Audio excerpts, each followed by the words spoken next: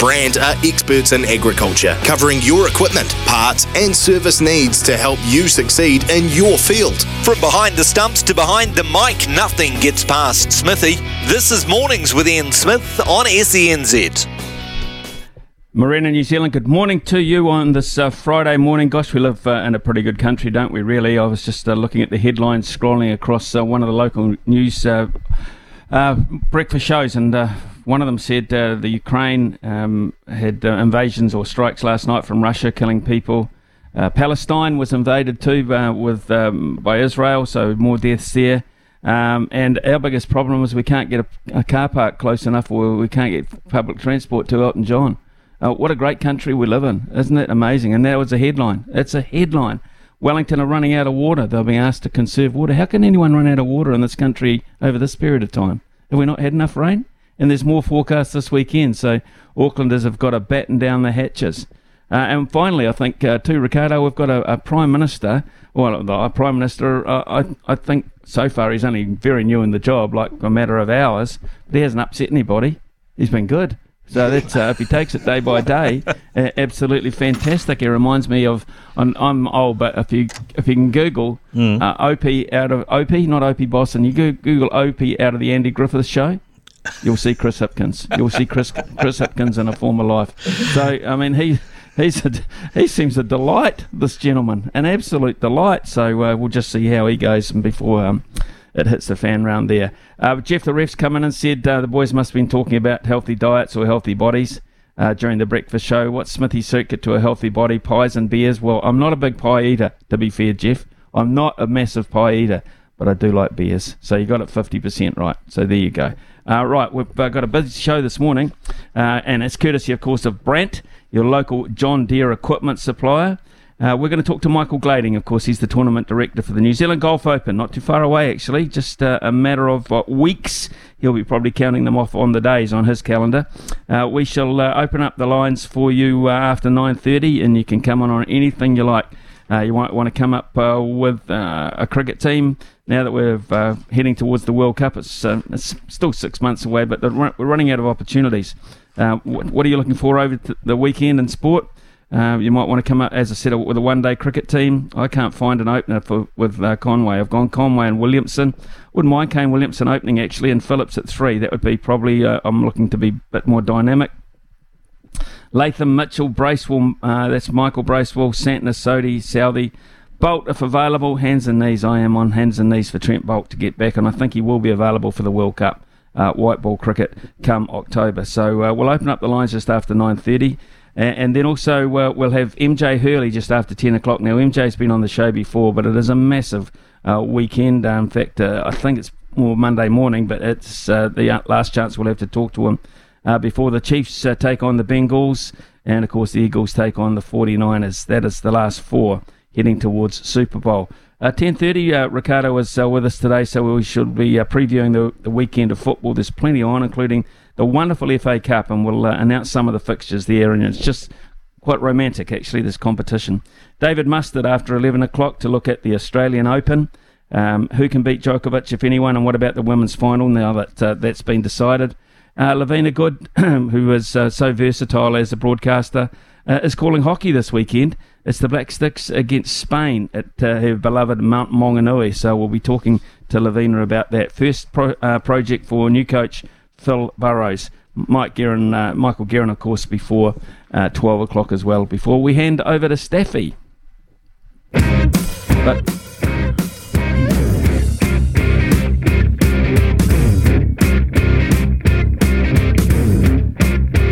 9:07 here on SENZ, and it's a really good morning to one of our very good friends of the show, Michael Glading. Of course, he's the tournament director for the New Zealand Golf Open, March 2 to 5 at Millbrook Resort. Michael, it's getting very close now, so all hands to the pump, I would imagine.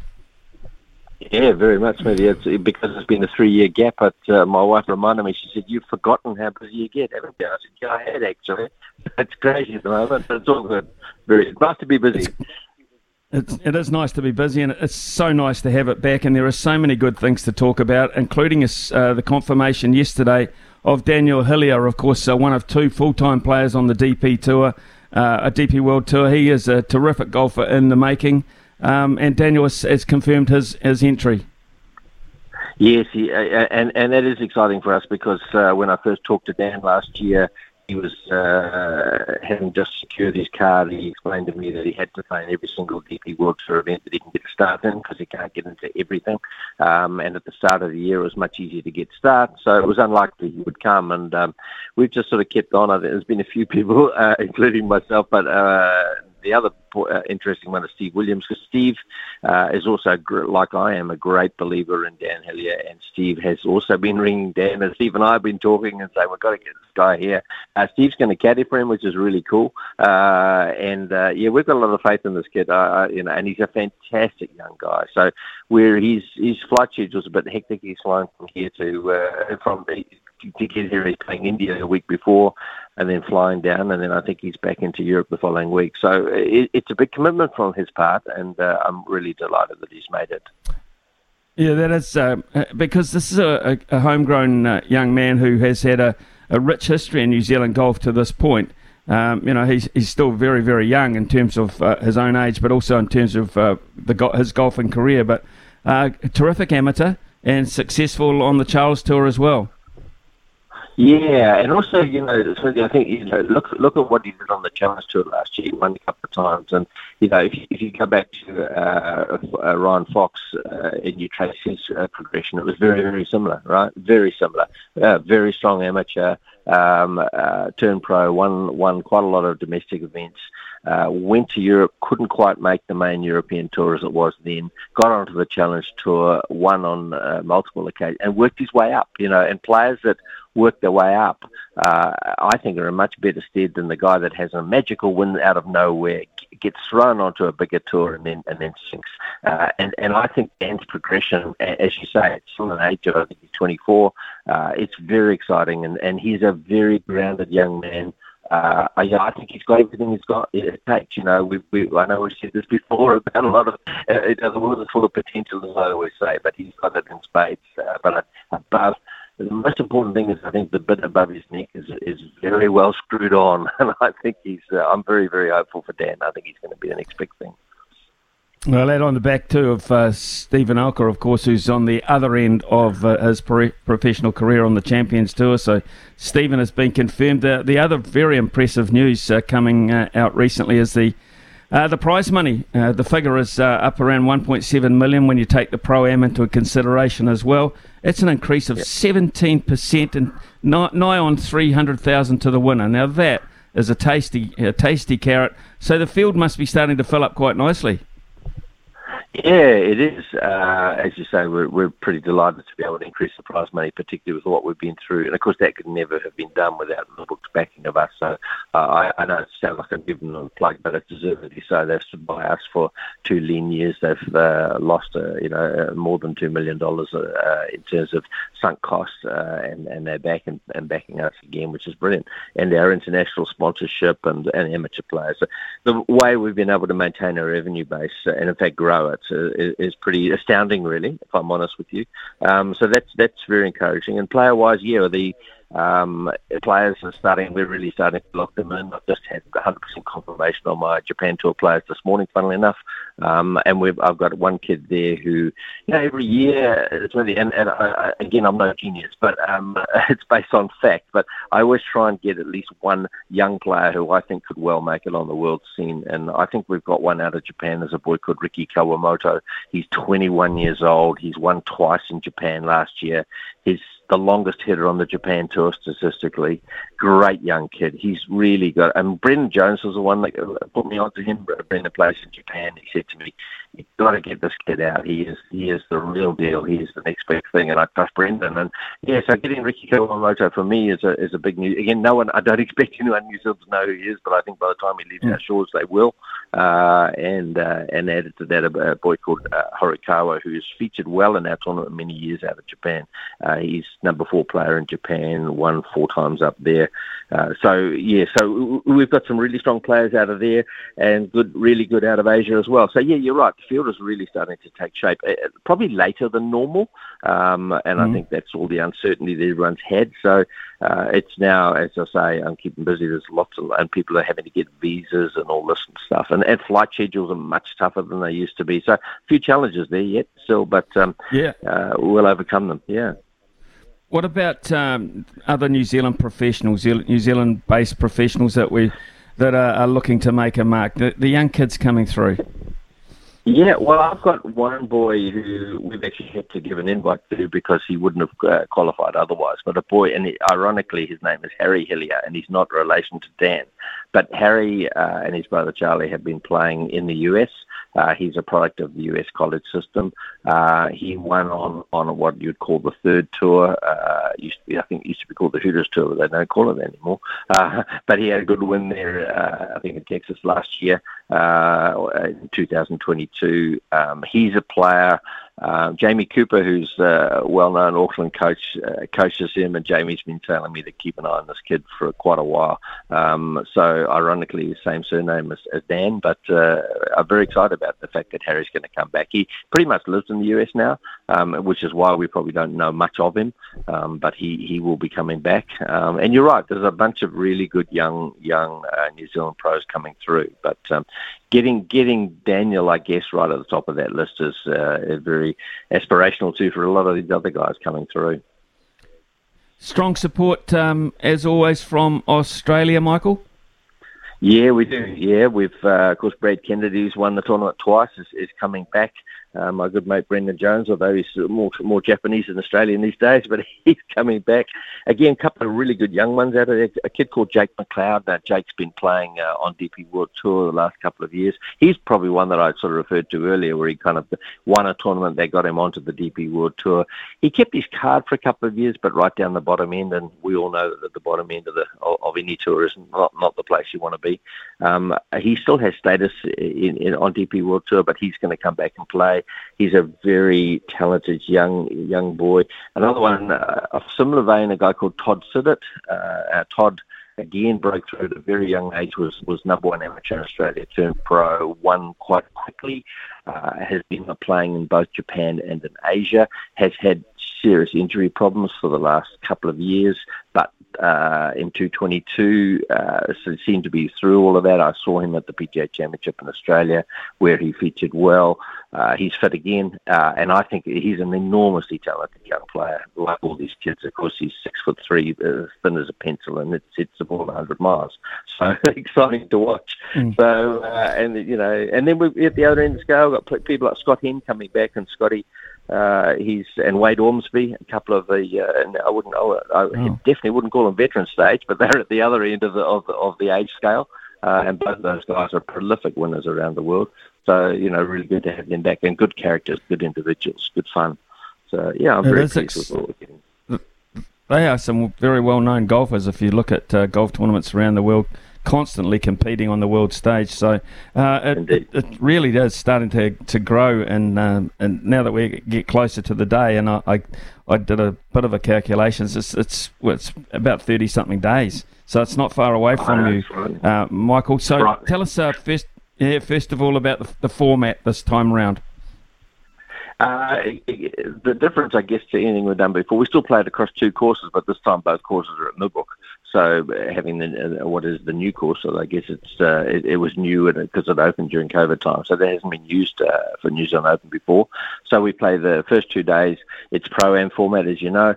And then after the second day, we have a cut of 60 pros, which is normal, but also our Pro-Am teams go down to 40. And then for the last day, it's only 10 Pro-Am teams and those 60 pros. So it sort of starts as a 100% Pro-Am and finishes as a 95% Pro only. So that's the way it works, and it works very well, I think. And the amateurs, who are the more well-known amateurs? I know a lot of people pay money to get in here, but you've got amateurs as well, amateur guests? Yeah, from all over the world, Smithy. I mean, fantastic, really. Again, how many we've got coming, quite a few out of the USA.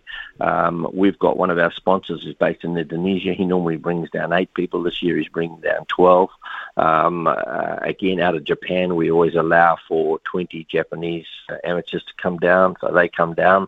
So, again, if In fact, I've been asked the question by one of our travelling amateurs, have you ever really added up how much money we spend when we come to New Zealand? I went, well, we sort of estimate it, but he said, well, I think you're light. So it's fantastic to have these people come here, and they love it. And it's interesting too, I guess, with the growth of golf north of Auckland now, a fair few of them are sort of either coming in early or staying on an extra few days afterwards and coming up and playing up on those fabulous courses up at TRI and Tarihi. So yeah, it's a great asset for our event. It's a great asset for our country, quite frankly, bring these people here. You probably haven't got a list in front of you because there's probably quite so many of them. But who are the major sponsors? I mean, we have no qualms about giving them a plug here because they've been patient, they've waited, they've stuck by you. Who are these people that are making it for you? Well, first and foremost, it's Sky Sport. Sky Sport are not only our broadcaster, they're also a sponsor. So that's pretty unique, and I realise that Sky Sport are in a world now that, Sky Television are in a world which has been a bit difficult and continues to be, but they've been a fantastic partner.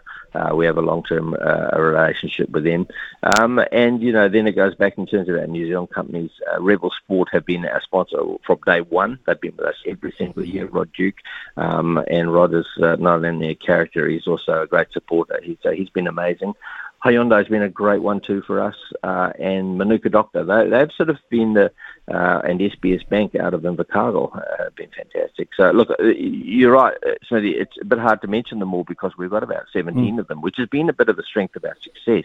We've had a large family of sponsors, and so you don't become reliant on one, which means if that falls over, you're in big trouble. But internationally, we've got companies like Diners, which is incredible, Sumitomo Forestry, and Nelson Pine, which is their New Zealand company, OG, who have been really, we work with the New Zealand company here in OG, and they are fantastic to work with. So, yeah, I have to say, but yeah, the likes of Manuka, Hyundai, OG, Rebel, SBS, Nelson Pine, it's just amazing, really, the support that we've had from these companies. Really, it's been really quite humbling in a sense that we've managed to keep them, and in some cases even grown some of them. It's just pretty exciting.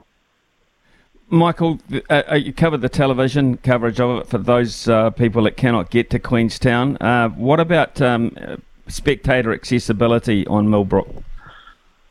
Millbrook, as you know, is a large piece of real estate, and we've made a decision, which we did a couple of years or a couple of tournaments ago, that we would have free entry. Some people think we're a bit crazy, other people think we're very benevolent, but if I'm honest with you, aside from the obvious benefits, which it removes an impediment for people to come along. In other words, it makes it really appealing for people to come along. But also, it means we don't have to have security on the gate. We don't have to have, we don't have to have ticketing. We don't have to have all those things. So we think that's pretty cool.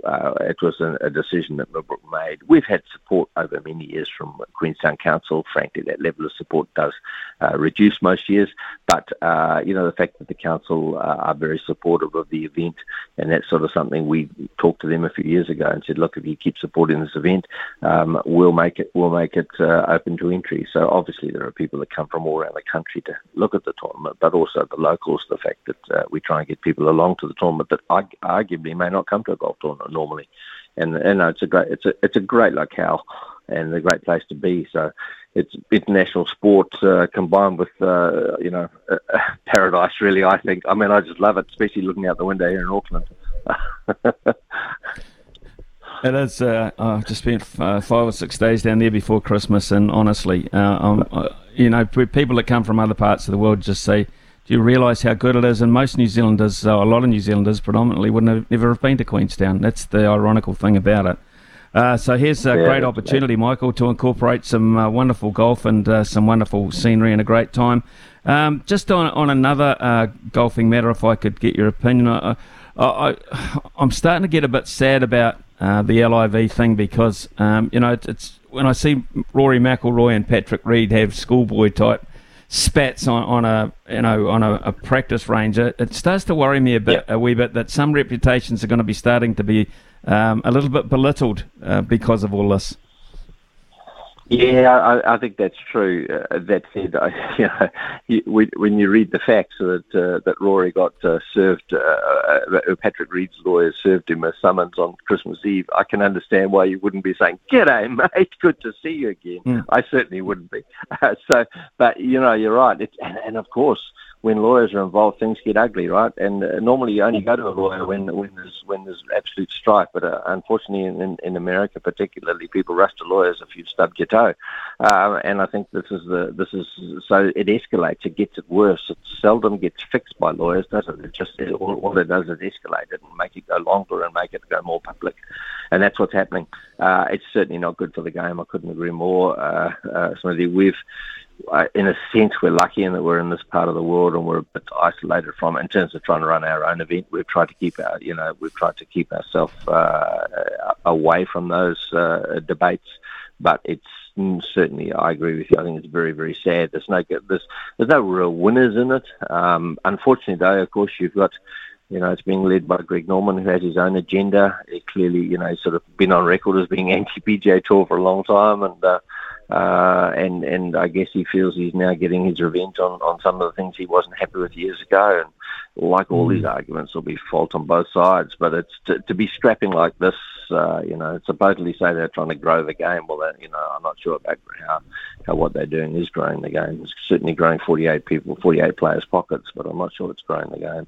That said, on the flip side, Live Golf is taking tournaments to parts of the world that haven't had them. So that's the plus side, right? So all of a sudden you're getting major players playing in parts of the world where they wouldn't normally go.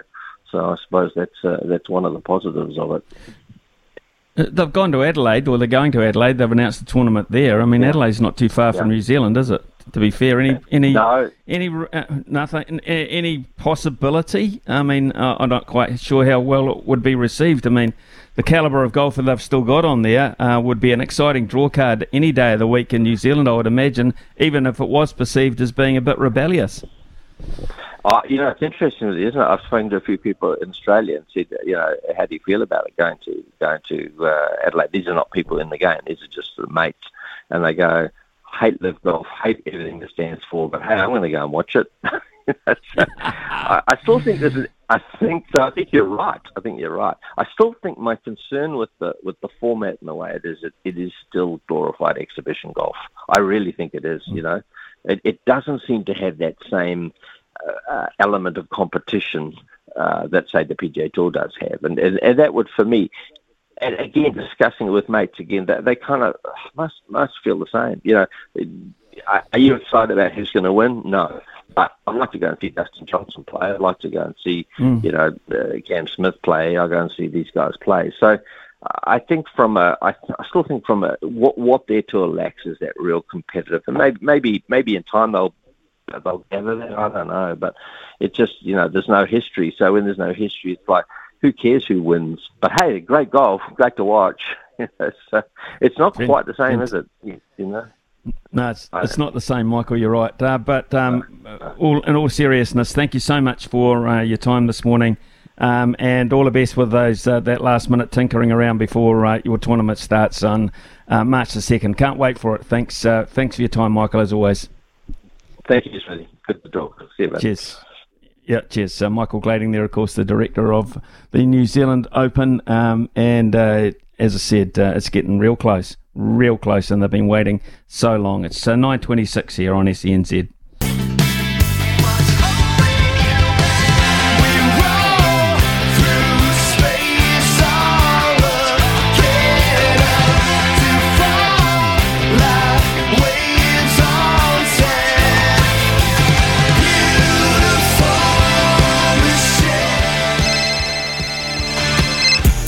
Talkback time with Smithy. Call now 0800 150 811. 9:34 here on SENZ. Brian's coming from the Hibiscus Coast. Been patient. Brian, thank you very much for that. What's on your mind this morning? Good morning, Ian. Just a couple of points. Michael Glading would be the son of Bob Glading.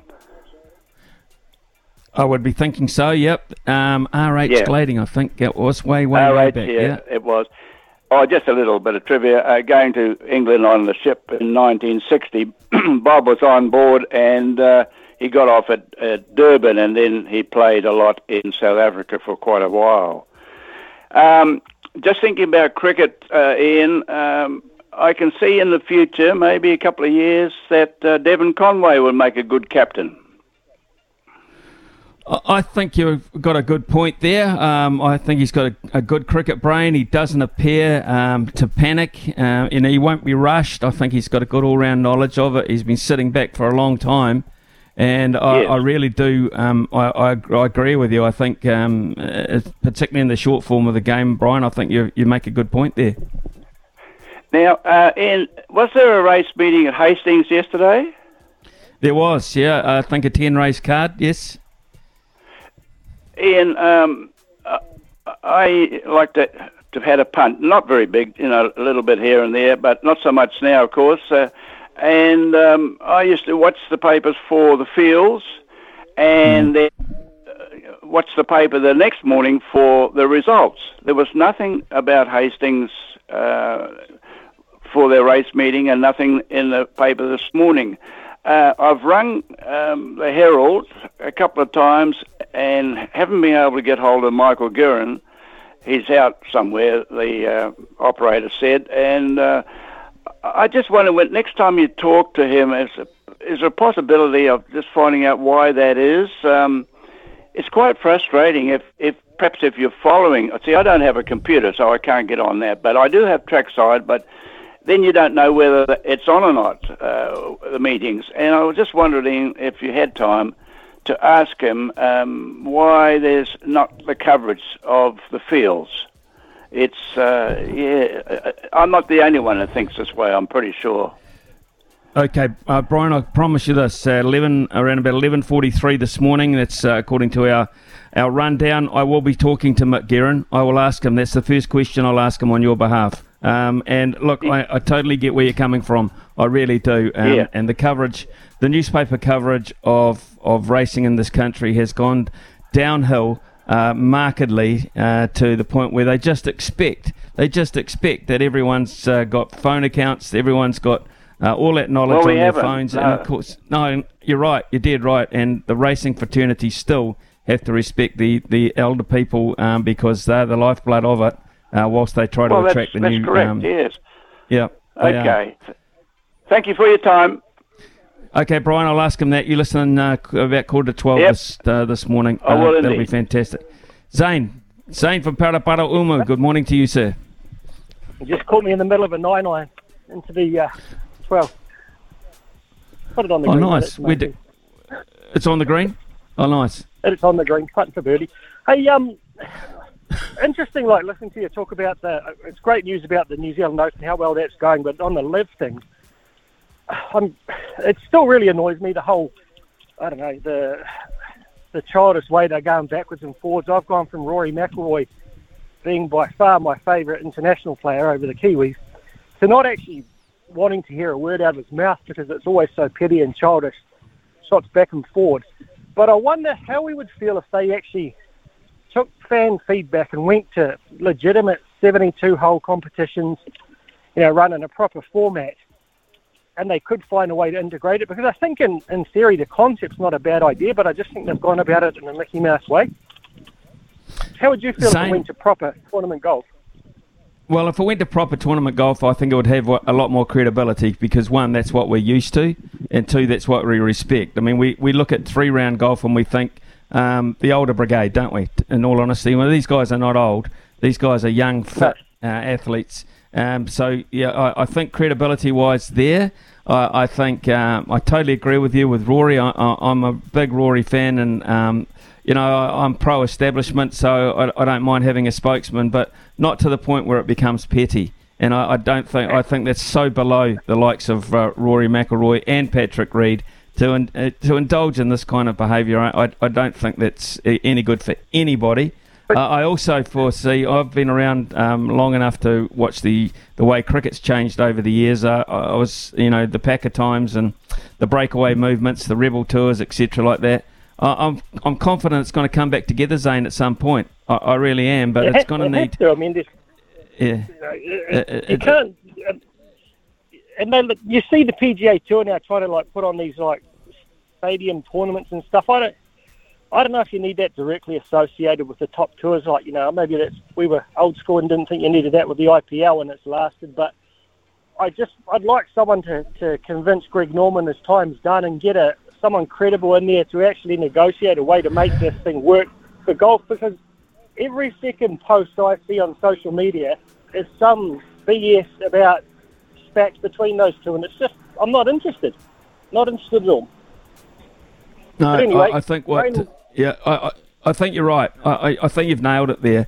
I don't see it being a peaceful resolution or any kind of sensible arbitration or discussion even with Greg Norman there, because the hurt there and the deep-seated pain that he obviously feels about the PGA from years gone by, that's never going to go away. And whilst he's involved, anything that will be passionate, it'll be impassioned, it'll be bitter, and there will be rivalry, and they're not the right kind of credentials, I feel anyway, for a successful reunion or negotiation, Zane. Yeah, mate. Anyway, you'll be happy to know it's raining tomorrow and windy for the first day of Interclub down here in Wellington, so back to reality. Hope it's better up there for you all around. Is that still the Duncan Cup? I'm nowhere near that level, mate, yeah, but they've still got the Duncan Cup here. I'm playing in Old Man's Division 4 tomorrow up against a guy in a 1.2. It should be fun. Okay, cool. Right. Thanks for that, man. I appreciate that. All the best. I'll enjoy talking to you. We'll go to Dean. Dino's been patient this morning. Dean, good morning to you. Yes, Smithy, how are you? I'm good, mate. Happy New Year. Yep. Yeah, same to you. But I was lucky enough this morning to be up early enough to hear Bears with the Breakfast Boys. And I'll tell you something. As soon as I love to listen to Bears, like he's just such a real bugger, like he's not a wishy-washy agree with it for the sake of agreeing. He'll get in and get his hands dirty, Like, I love that approach. And then straight away, when he's finished, Kempy gets on with my biggest hate in sports right throughout New Zealand, and it's that word culture. What the hell is that? Like Baz says, we ain't got enough room for cricket gear, but we can get a wee bit of golf gear in this wee plane that we're going down to Queenstown. Fun is the word we want, Smithy. We want to have fun, but it has to be processed with results. And when you get the mix right with that nothing else matters. Well, what is culture? What is that crap? The Warriors have been trying to talk about culture for 28 years. It's rubbish. It's utter rubbish. They're professional sportsmen, overpaid, a lot of them, and underachieving. And they talk about culture being the problem. Well, what is that? I don't get it. Well, culture is an interesting word, because culture is also, when you have culture, deep-seated culture, and it doesn't go well, you kind of get conflict. You kind of get disagreement within a group. If they're all not buying into the same culture, or the culture becomes dominant, and some members of the group don't have that culture, to me it becomes a little bit dangerous. So, Dino, you make a very good point, and it is something that we always talk about. With the Warriors. It's always the cultural side of things. I respect that there is a lot of Island and Maori involvement in that, and those are races who are steeped in culture. So I have no issue with that. Being secondary, though, I really do believe rugby league should be at the forefront of everything that you do. Baz is all about having a good time in life. There's no doubt about that. I know Baz away from the radio. I've known him as a cricket commentator, but pretty good mate, and we've been and seen a few things together, and mostly when Brendan McCullum wakes up in the morning, he likes to think that this day's going to be fun, and he's going to have enjoyment out of it. Sure, there'll be hard work at times, and that might bear the fruit of some of his results. But along the way, you've got to enjoy what you're doing. You have to enjoy what you're doing. And that is what he has instilled. If you speak to any player that's in his dressing room now, they won't believe just how much fun they're having and how much they're enjoying trying to play the game of cricket that Brendan McCullum and Ben Stokes want them to play. So I think you're dead right there. I really do. And in the end, don't say there's no culture in the English cricket side. There are a lot of players from different backgrounds, race, creed, etc., who combine, and that's been one of the hallmarks of English cricket over the last, 20 to 30 years, is they have this, because of the makeup of the British population, they have players coming from all different backgrounds. So, but you never hear them talk about culture. You never, ever hear the England cricket team talk about culture. Very interesting point. Thanks very much, Dean. Enjoyed that. It is 9:45 here on SENZ. It's the voice of sport in Aotearoa. This is Mornings with Ian Smith on SENZ. Yeah, 9:50 here on SENZ. For your texts are coming in, we thank you for that. Ian, this is from Michael Holdsworth, Michael out of Wellington. What do you think ANZ New Zealand Cricket Awards to introduce Debbie Hockley medal? Absolutely brilliant. A wonderful concept. I've been saying this for 15 years when I was a judge, because it was pretty much impossible to bring New Zealand women cricketers into the fold in terms of the Richard Hadley medal, because they weren't playing Test cricket. And I said this yesterday, and I'll repeat it today. I believe that Test cricket, and the other judges too, believe that it was the pinnacle of the game. Test cricket's the hardest form of the game, and when you're not participating in that, it's very hard to be judged alongside other people. And the criteria for doing the judging had Test cricket in there factored very highly, so it made it very hard for women to ever win it. Now, even though they still don't play Test cricket, they play a lot of white ball cricket, and there will be a very valid and worthy winner of the Debbie Hockley medal going forward. I think it's a terrific initiative. Hi, some of the interesting comments from Michael Glading on Live Golf. I think he makes sense on the difference to the PGA Tour. As for Reid, who cares what he thinks? Nothing short of a spoilt cheat, in my opinion. Jared, you make a good point there about Patrick Reid, because it wasn't that long ago he was a Ryder Cup hero in America. I think they called him Captain America. He played with Jordan Spieth. They were damn near unbeatable as a combination, and he was tough, mentally tough. And you can see the fact that he is mentally tough in one regard, in terms of the way he plays golf, but the way he takes on confrontations. But also you can see that he's mentally weak in some areas because he resorts to the things that he did. And that includes, of course, being caught doing things on the golf course that he later denied. But television had pretty good viewpoints of some of it as well. So what his fellow players think of him overall, I do not know. We know what Rory McIlroy thinks of him, but certainly he's lost his reputation in terms of the tour. And now, of course, as a live golfer, he doesn't have one much at all in terms of the PGA. If Baz Cam from Hamilton says, if Baz became a free agent tomorrow, would you fire Stead and give Baz a job? I would in a heartbeat. Stead's selections are still uninspiring and frustrating, and the team has stagnated. Certainly, I think they need a breath of life in there. It would take a lot of money, I think, Cam, to get Brandon McCullum over. I don't think I'd have it, or you might. But I think we need that kind of thinking. I think we need to just have a revitalisation in terms of some of our thinking, particularly around about white ball cricket. So I think we're okay in Test cricket. I think we're okay, and I think we'll go okay against England in our conditions. But they beat us 3-0 in theirs. It'll be. I can't wait for this Test series to start against England, because I feel like, maybe because I've spent some time in Australia, I just don't feel like the cricketing summer's started in New Zealand yet.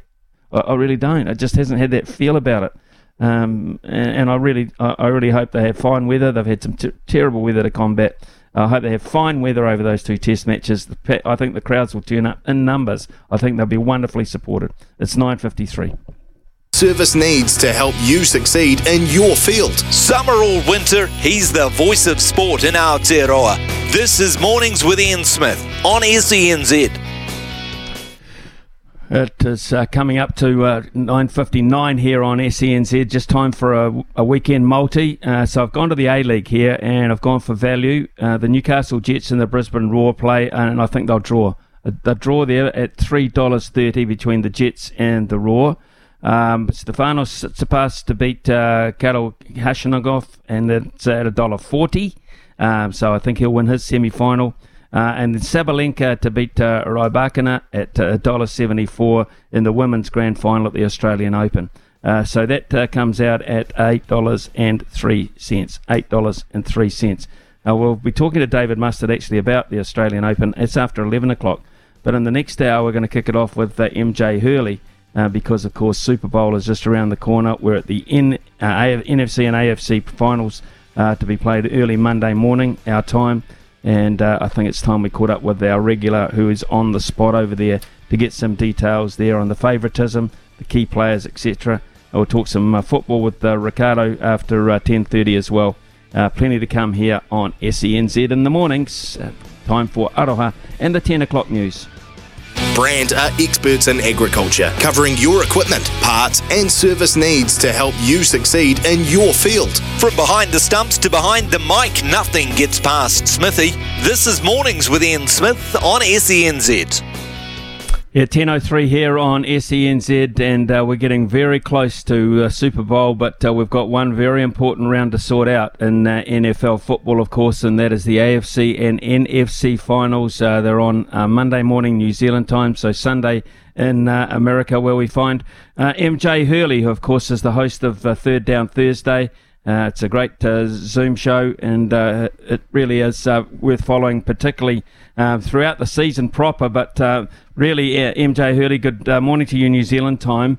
I've got to say, this is the time of the year where football fans get really excited, particularly if you're involved with the four teams that have still got a chance. And I mentioned, of course, the San Francisco 49ers, the Philadelphia Eagles, the Kansas City Chiefs, and the Cincinnati Bengals. Good morning to you, our time, MJ. And how about these matches coming up? Good morning, Ian. Thank you for having me back. It's going to be a very exciting weekend. Wildcard weekend was really fun. Divisional round disappointed a little bit, in my opinion, but you've got four really good football teams, and I'm really excited because any combination you can come up with for the Super Bowl out of these four teams, I think will be really exciting to watch. Is it easy to come up with a Super Bowl? I look at the betting over here. The betting between the Chiefs and the Bengals is pretty much even, MJ. But they have got the Philadelphia Eagles slightly ahead in favouritism over the 49ers. That's the first game up. How do you view that one?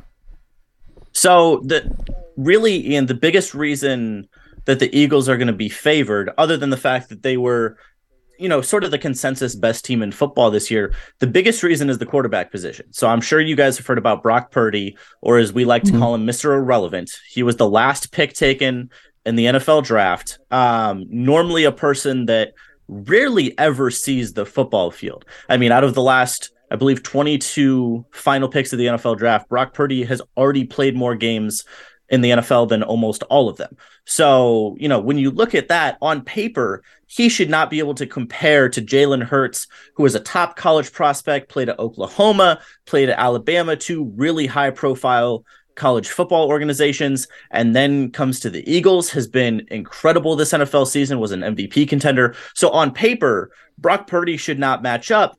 But when you look at the numbers, he's fit into Kyle Shanahan's offense so well that it's incredibly seamless, going from Jimmy Garoppolo, who has led the 49ers to a Super Bowl, is an established veteran quarterback. There's no reason Brock Purdy should be able to do what he's doing, but I think that's a huge shout out to the 49ers and their coaching system, and also just the incredible talent they have. When it comes to, the rest of the team, both defenses are incredible. They both have some dynamic weapons. Honestly, I think that game should be as much of a toss-up as the Bengals-Chiefs game is, because both teams are just incredibly deep. And when you take out the fact that Brock Purdy was the last pick in the draft, if he was a first-round quarterback, this game would be dead even. So we look at the targets for Brock Purdy. McCaffrey, unbelievable in the last outing. George Kittle, a little bit quieter, but they remain his best targets. I think so. So George Kittle is a quarterback's dream, Ian, because he is the definition of a safety blanket. There was one particular pass in the 49ers last game against the Cowboys. Purdy was scrambling around a little bit. George Kittle was wide open on the far right side of the field. I mean, he's jumping up and down, waving his arms, screaming for his quarterback to throw him the football, but Purdy had scrambled off left and didn't see him. A few plays later on the same drive, George Kittle was doing a very similar thing down the middle of the field, found a little hole in the zone. This time Purdy found him And he is just such a big target. He's incredibly athletic. He's just a massive man. And so it's really hard because normally linebackers are covering George Kittle. It's really hard for a linebacker to keep up with him because of his size and his speed. So, I mean, even just taking away the rest of the guys, Christian McCaffrey is incredible. Deebo Samuel is one of the most unique targets in the NFL. But just the fact that a young quarterback who really is inexperienced like Brock Purdy, the fact that he has such an incredible safety blanket in George Kittle, I think that's been invaluable for him because you can draw up as many incredible plays. You know, you can scheme super well. You can have incredibly talented guys. But Brock Purdy still has to execute. And the fact that no matter what breaks down, he has George Kittle, who's not just incredible on the field, but in his demeanor. I mean, he's become really good friends with Brock Purdy. They did an interview together on Fox after the game on Sunday. And it's just amazing the friendship and the chemistry those two have been able to build in just 7 games. You don't see that very often in the NFL. Jalen Hurts, tell us about his offensive line. His offensive line, not only are they the best offensive line in football, one of the best offensive lines I've seen in a long time. I don't know if you know this, Ian, but they can actually sing.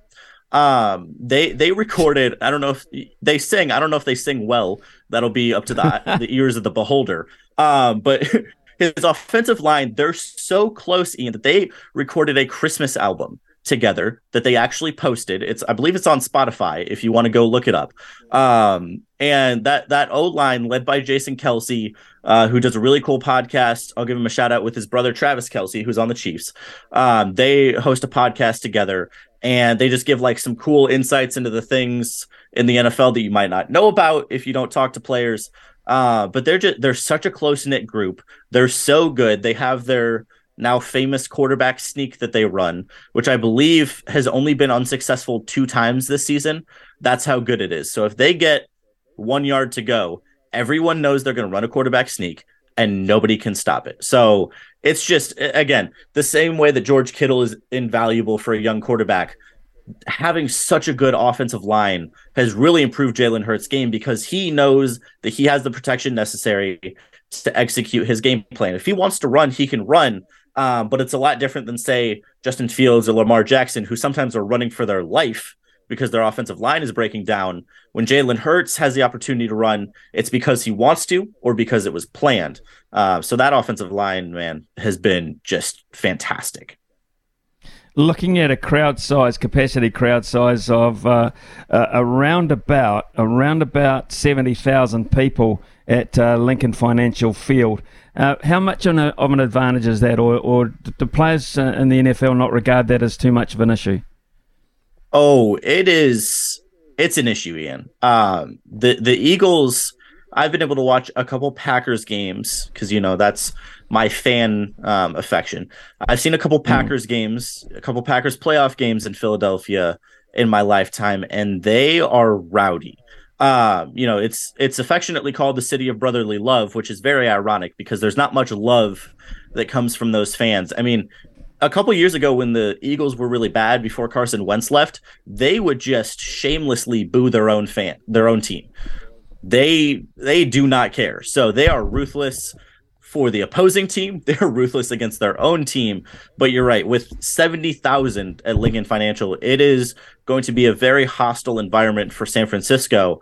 And San Francisco fans do not travel very well, particularly from West Coast to East Coast here in the U.S. That's a really long trip for 49ers fans, and Philly fans are going to pack that house, and they are going to be loud. Right, okay, let's go to the second game, the later game. That is the Chiefs and the Bengals, very, very close together. Point one, Mahomes fully fit, you think? So there's a video, I want to say it was Tuesday, of Patrick Mahomes running around at practice, and he looked really good. And I don't know if the report about his diagnosis, because they initially said that it was a high ankle sprain, which is normally for in NFL or NBA, like a high profile athlete. Even then, for such a good athlete, it's usually at least 2 weeks before they're running around normally. And seemingly a couple days later, Patrick Mahomes is running around, at least in some of the videos we've seen. He is running around looking like he's all good. And for somebody who's getting paid $500 million, I am very confident in saying that he would not be out practicing this week if the Chiefs had any concern about his ankle. And for the most part, he's been a full participant in practice. He's been doing everything he needs to do. And when it comes down to it, it's the AFC Championship game with a trip to the Super Bowl on the line. I mean, unless he was risking his own safety and like his future well-being, Patrick Mahomes is going to be on that field. And as you saw last week in the divisional round, even when Patrick Mahomes is not at his best, he didn't play for the whole second quarter and he was hobbling around in the second half. He still handled the Jaguars with no problem. So I'm not saying the Bengals will be handled with no problem, but Patrick Mahomes will be as close to his best as he can be. And even 70% of Patrick Mahomes is terrifying. So from the Bengals' point of view, how do they shut down that combo, Mahomes and the aforementioned Travis Kelce? It is almost impossible to shut them down because, and it's really unfortunate because you can game plan as much as you want. There's a pretty famous clip of Kelce in the Super Bowl against the 49ers a few years ago. And he just went up to Mahomes as he was leaving the huddle and he said, "Hey, I'm actually going to run this route." Completely off script, completely away from the play they had called. He just noticed based off of the personnel the 49ers had out there, "Hey, I think I'm going to run this route." And that was one of the plays that got them in winning position in that game. He did the same thing in that really high-scoring game. I believe that was 2 years ago against the Bills. I mean, Travis Kelce is just an incredible tight end, and then you have an equally incredible talent at quarterback. That's really hard to stop. Now, it's a little easier than in past years because the Chiefs have, on paper, fewer weapons. Tyreek Hill is in Miami now. They just don't have the firepower that people perceived they had in the past. But here's the thing. Andy Reid is one of the best offensive minds the NFL has seen in 30 years. I mean, he has revolutionized the way that the game is played. And so even you've got rookies like Sky Moore on the Chiefs, who in any other offense would probably be getting almost no running time. He'd be getting very few snaps. And just once or twice a game, Mahomes finds Sky Moore on a nice little 20-yard crosser. I mean, the way that the Chiefs have built their offense, and then don't knock McCole Hardman, Juju Smith-Schuster, they've got some good veterans. They may not be as flashy as Travis Kelce or Tyreek Hill, but the unit that they have on offense is just so cohesive. And the same way I talked about the Eagles' offensive line, they just work really well together, the Chiefs offense, and they have such incredible chemistry that you can game plan really well. You can execute really well, and they just still find a way to pick you apart. And it's really just a slow and painful death sometimes for these defenses because they feel like they're doing such a good job. And then Kelce breaks one for 25. They get a nice little run for 10, and they will dink and dime you to death, Ian. So this will be at GEHA Field at Arrowhead Stadium. There'll be a touch under 73,000 people there. And that's where the Cincinnati Bengals have to make their entrance, I believe, with one of the form quarterbacks of this NFL season in Joe Burrow. Yes. For Zach Taylor. I think Joe Burrow's been quite outstanding. Joe Burrow has been, Ian, he's been so good that out of nowhere, a lot of people, including myself, are thinking, do we have to start considering him as one of the best, if not the best quarterback in the NFL? Now, again, I will say with my eyes, Patrick Mahomes is one of the two best human beings to ever throw a football that I've ever seen in my life. So I'm not saying on a raw talent base that Joe Burrow is better than Patrick Mahomes. I don't think anybody's going to say that. But he's got some incredible game presence. He is cocky, and that man backs it up, which is really hard to do in the NFL. And he's been so good that Bengals fans are calling it, instead of Arrowhead, they've been calling it Burrowhead, because he was able to go in this year and beat Patrick Mahomes in Kansas City, which folks rarely do. And so, he has been producing at a very high level. He has his best friend, Jamar Chase, who's been with him since their days at LSU. And they're just a force on offense. No matter what's going on, Burrow is calm. He's cool. He's collected. And he's not going to shy down from one of the loudest stadiums in the NFL at Arrowhead. So 73,000 fans or not, it's not going to faze Burrow. It really just comes down to which offense can execute better. In my mind, I think that's why it's such a close spread, because on offense, they're so evenly matched. The Chiefs defense has a little bit of that the edge over the Bengals, I think. But, maybe some of that is taken off by Mahomes' ankle. Either way, this is the game to watch, I think, because the Bills played fantastic this year. Josh Allen is really good, but I do think at this point in time, Mahomes and Burrow are the class of the AFC. And we might be seeing, Ian, a level of AFC quarterback play matching up year after year that might end up comparing to Manning versus Brady back in the early 2000s. Wow. Now that is interesting, because we've talked about the quarterbacks because they're so key. So we've talked about Purdy and Hurts and Burrow. Of the four that are on show this weekend, I think it's fair to say that Patrick Mahomes is the most accomplished, the best achiever so far, which brings me to the two old guys. And every time we talk to you, we talk about this, and we talk about Rodgers, we talk about Brady. They're not involved in this part of the season from here on in. Will they be involved again, and where? And I saw a program on ESPN the other day. They're talking about Rodgers may be going somewhere. They're still trying to find a home for Brady, even though he got the Buccaneers through to a decent position in the competition. Where will they be, these guys? Tom Brady is the one that I won't speculate about, not because of my disdain for him, which you know all too well, but I really don't think that anybody knows where Tom Brady is going or what he's going to do. He might retire. I mean, his last press conference in Tampa this year sounded kind of like he was going to retire. But so I'm not going to speculate that much on him. I think if he were to leave Tampa, top two destinations, would probably be Vegas or Miami. I don't think Miami would move on from Tua because Mike McDaniel really seems to like him. But, if you get the chance to get Tom Brady, most of the time you do that.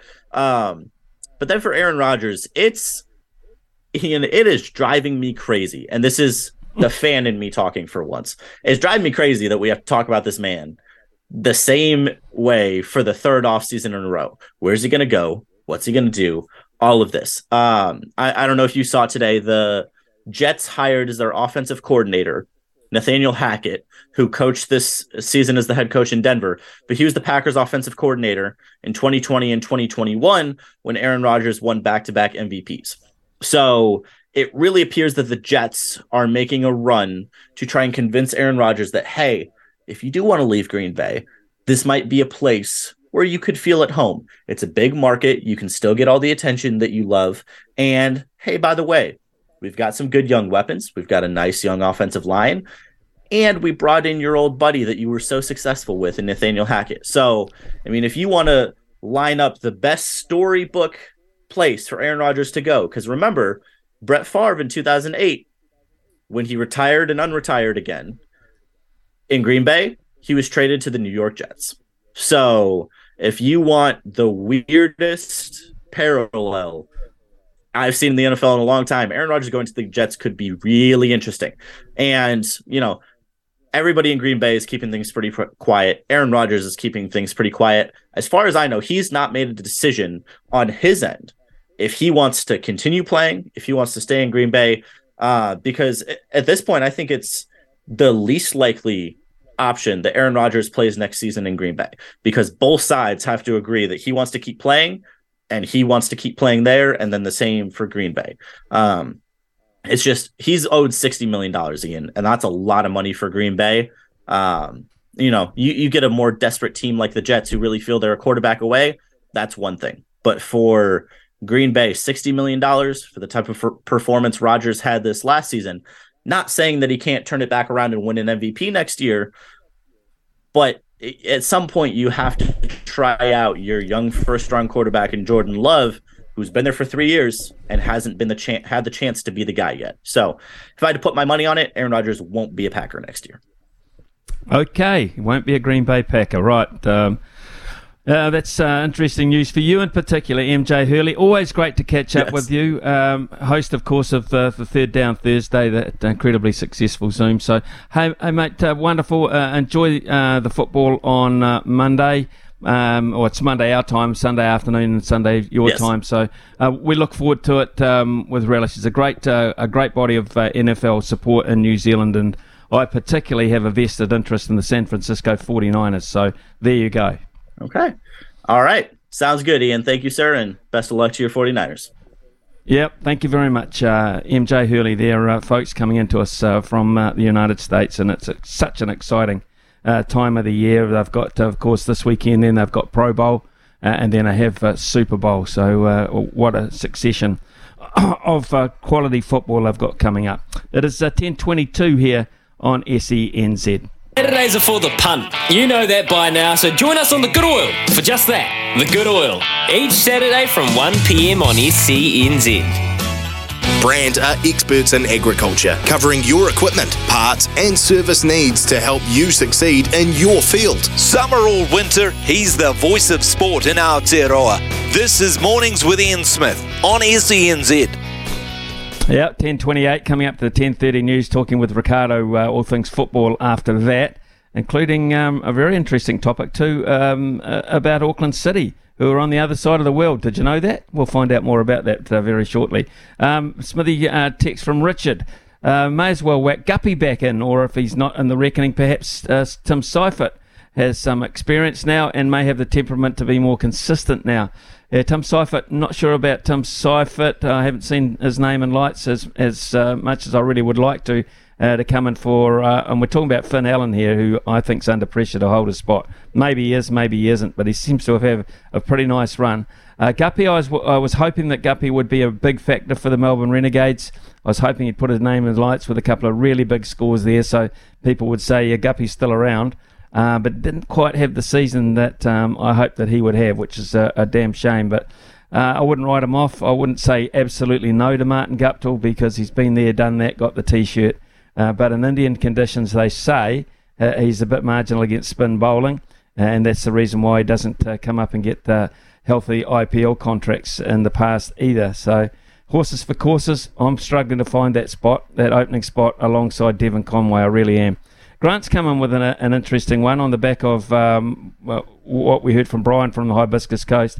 Grant said, Smithy, the TAB need to be held accountable. They closed the Frankton TAB, which you frequently visited, and Nisbo when commentating in Hamilton. Absolutely true. Terrific TAB, great facilities there. The Working Men's Club with over 6,000 members has no TAB, just EBT machines. A joke. Our elderly members don't bother coming in as they can't have a bet. Well, that's an interesting one for me, because that is one I would have thought one of the more successful TAB outlets in the country. I had no idea, Grant, that had closed down. I'm really surprised at that, because whenever I did go in, and yes, I popped in every now and then, particularly at sporting time around about Hamilton, there was always people in there. It was always quite vibrant, and the service was brilliant. I really look forward to going there. There's a glass sliding door in between the two facilities, and it was always opening and closing with people of all ages actually going through to put their bets on. So I'm absolutely, I won't say gobsmacked, because some things that people do that don't surprise me greatly from time to time, but I thought that would be one of the last TABs outlets that would ever be closed. Concerned about that, Grant. I really am. Thanks for your text on that, Nata. Sign of the times, not good times. 10:30 here on SENZ Football, next with Ricardo. So high.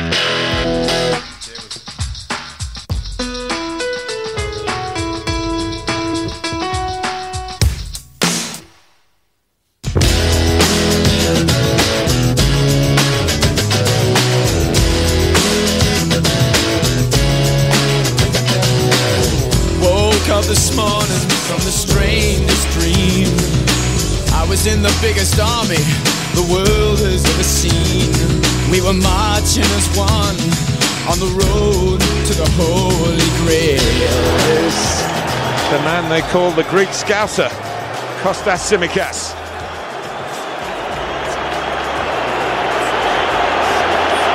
Chelsea need Mendy again. The highest of dramas here.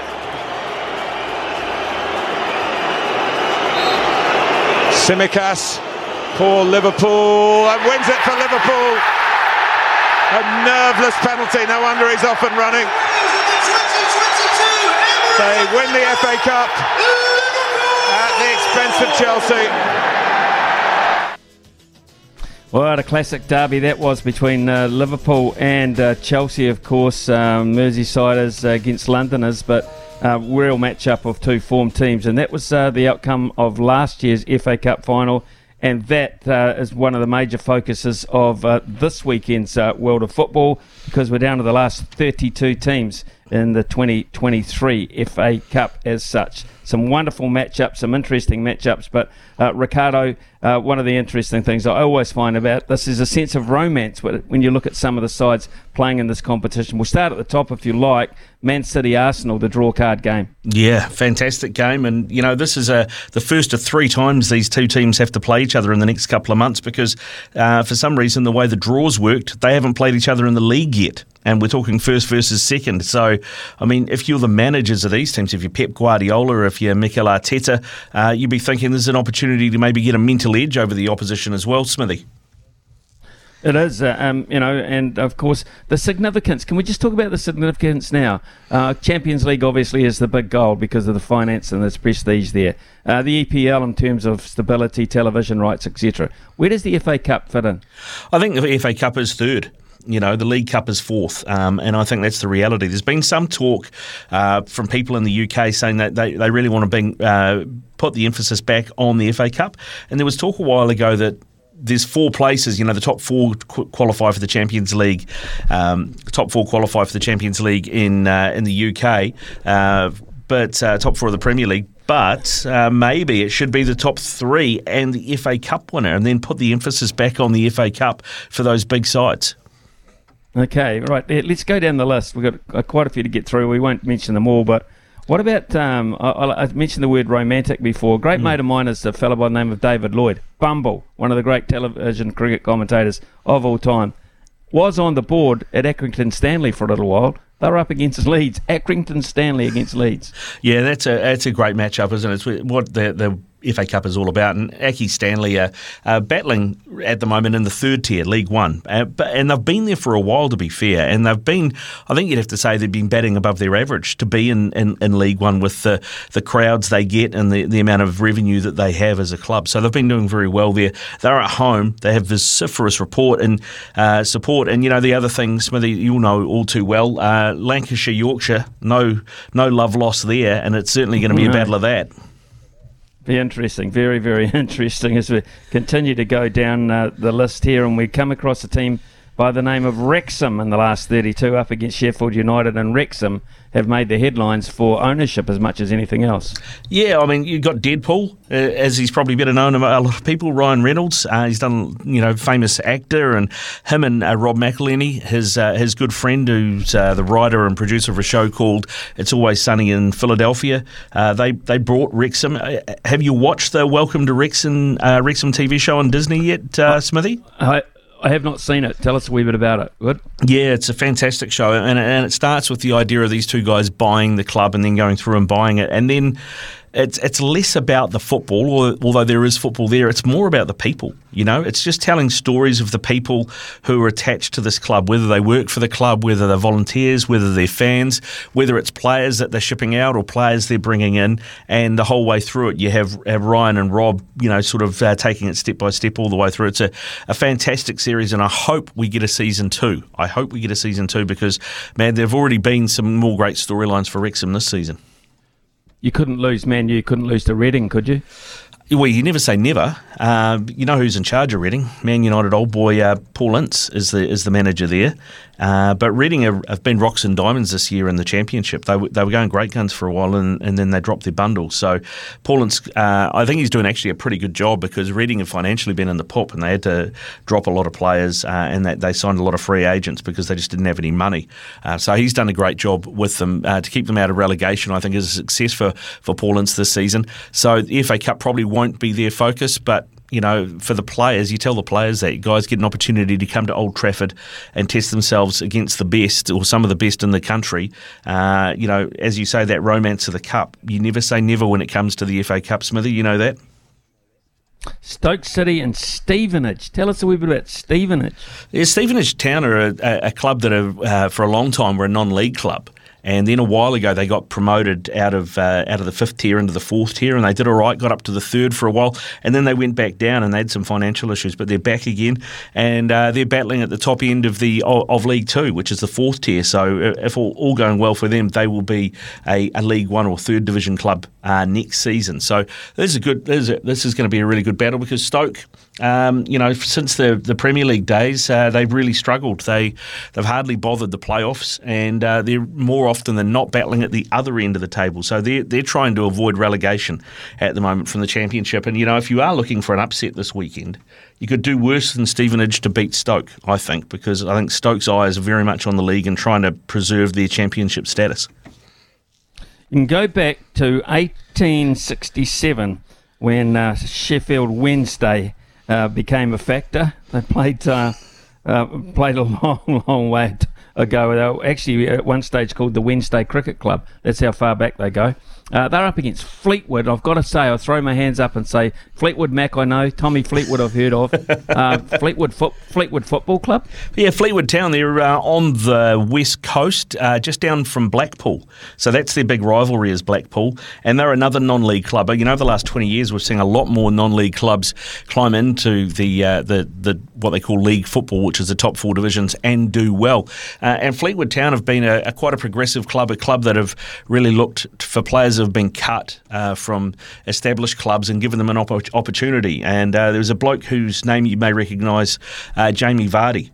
They gave him his lifeline. He came through Fleetwood Town and was signed by Leicester out of Fleetwood Town. So, yeah, Fleetwood Town are a team that have yo-yoed between League One and League Two since they've been back up.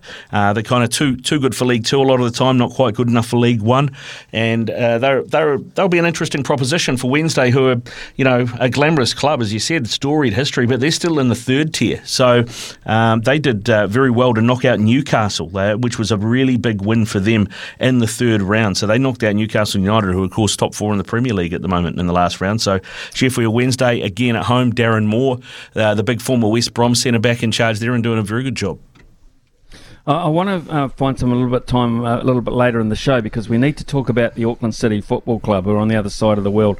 But just as we run out of time slightly in this segment, Phoenix women look at it back after a wonderful win last weekend. And the Knicks men's side, of course, they're in Perth this weekend. Yeah, well, actually, they're here. Perth are here this weekend. Oh, sorry. Yeah, they've already been to Perth. But, that'll be a good game. Perth didn't start the season particularly well. Ruben Zadkovic, who's a former player, he's only 36. He's taken the team on this year, and it's taken a little bit of time to find his feet. But they've put a few results together, so it'll be a tough game. Perth are always, a team that are more than the sum of their parts, if you look at the makeup of their on the field. There's some good players there that they've brought back. Australians who've gone over to Europe, hasn't quite worked out, and they've come back. So that'll be a good game. It's always a battle with Perth, as I've said. So looking forward to that one on Saturday afternoon. And then, Natalie Lawrence, hats off to her. She's done a fantastic job last week getting a win for the Phoenix women's team. She changed things around, She looked at it and went... things haven't been working. We've been losing games by the odd goal, and they haven't been able to get the points on the board. So last week she changed things up, and Chloe Knott, who's been a bit of a playmaker for them, she kind of looked at her and thought a bit Clayton Lewis. Let's drop her back to sit in front of the defence, and she can kind of quarterback it from there with her playmaking ability. And Betsy Hassett, who can run all day and has been playing that role, she played up front as part of a front two. And Betsy Hassett scored 2, Phoenix scored 5, and a great win for them. And tell you the other story there, Smithy, is Millie Clegg. Only young, only 17 still. She signed for the Phoenix as an amateur, so she doesn't spoil her opportunities for a college scholarship in the United States with football. So she's playing as an amateur. She scored one and she set one up, and she had a fantastic game. She looks a real talent. Well, that's a hell of a story. Great sacrifice, that. Thanks, Ricardo. We'll come back to I want to talk to that Auckland City. We've got to find time for that. But we need also to talk to Louis Herman Watt and Pip Morris before 11 o'clock. The loveracing.nz update. your home for everything thoroughbred racing. Visit loveracing.nz, racing's biggest fan. Well, it's a massive day tomorrow in Trentham, and that is because it is the NZCIS Wellington Cup Day. It's a Group 3 event, $300,000 up for grab. Louis Herman Watt, the smart money is saying, and very smart money it seems, is the cup is going to go back towards Taranaki and with Alan Sharrock in possession of it. Yeah, you can't bet against the great man Alan Sharrock, can you? When he's been... I read an article, I read some comments, and he actually said it to us the other morning when we spoke to him on SENZ Breakfast. The reason he loves winning these Cups races is because you have to think more. Like, there's more that goes into it. You have to plan from a long way out. It interests him more. And I just think that is a testament to the sort of master trainer we're talking about here, that he's actually less interested in your day-to-day group races because there's more planning to pull off a heist like he's going to try and do with Ladies Man, who is only carrying 53 kgs. But I think if you ask most people that know racing, he should be rated a lot higher than that because he's a really talented galloper. But there's a way and there's a train to the sport, and it's just when you see trainers kind of at that level of their games with it, it's almost like coaches that can just move the blocks around a field. You know, they've almost hit that level where they're kind of sitting above it all and can just see it a bit clearer. I think that's a special place to be in racing. So when he's got Ladies Man, Waisaki and South Road, all genuine chances, but especially South Road at a price here because it's going to be wet at Trentham, I think that's a testament to the trainer. And yeah, he's old school. And yeah, people will talk about the sprays that he's given throughout the years, but he is a master. And his IP, when it comes to setting horses on preparations, it's pretty special, I think. Okay, what about other features on the card tomorrow? La Freak's back at the races, Smithy. Now, she's a bit of we call her La Freak for a reason, because she can gallop. What's the heavy track going to mean? I think she'll be fine. I think she'll sit wide, round them up and just bolt home. But she's back, Sharp and Smart's back at the races, probably maybe one of our best 3-year-olds. Goes in that Legato Wild Night Mr. Maestro conversation for sure. Won a Group 1 in Australia already. So, look, Roger's got another really good one here.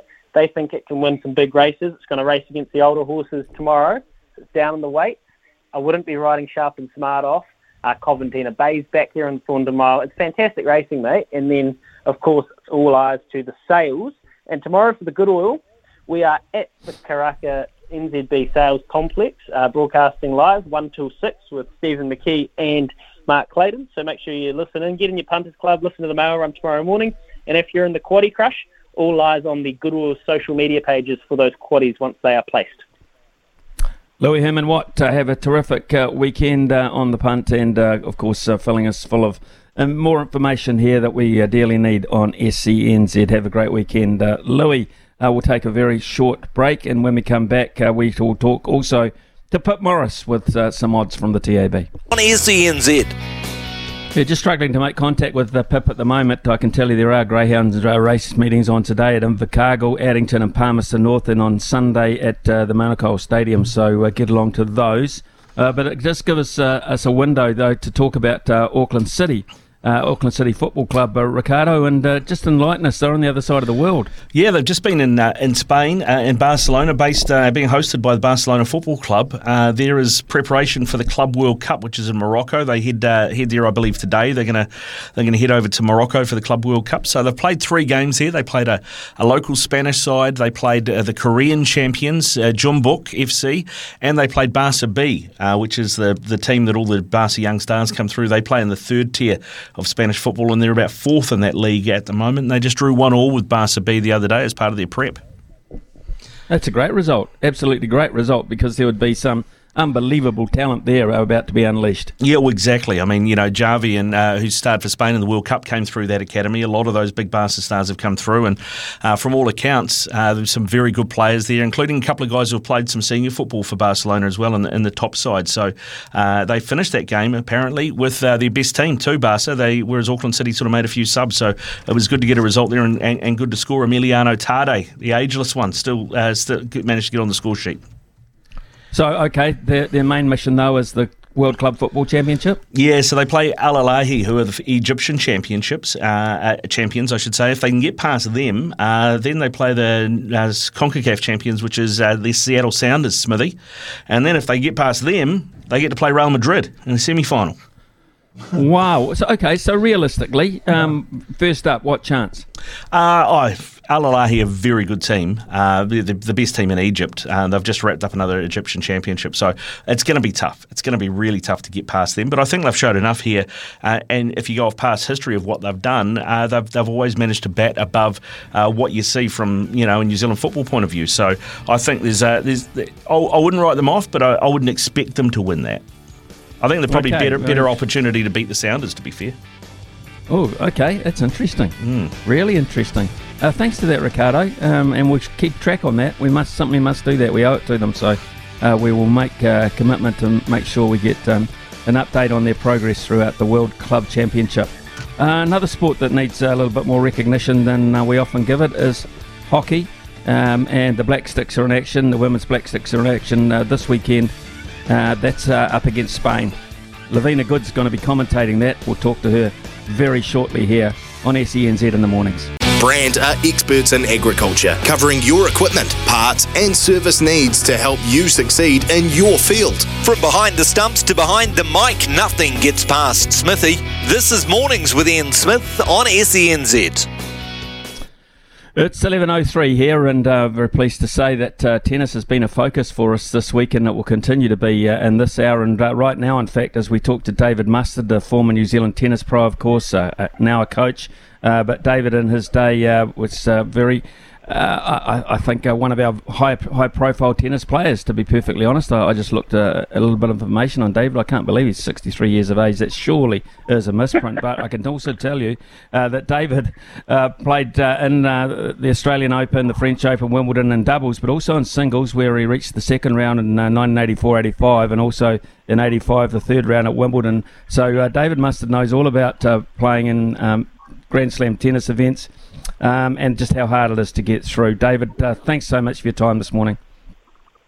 Ian, thanks. I don't think I've ever actually, chatted with you before, but it's an honour, Ian. It is an honour. No, the honour's mine, mate. I'll tell you what, and it's your time of the year too with the Australian Open, to be perfectly fair. And we've reached the stage now where it's been a little bit of carnage on both sides of the draw for men and women. But we do have the perennial and Novak Djokovic still there.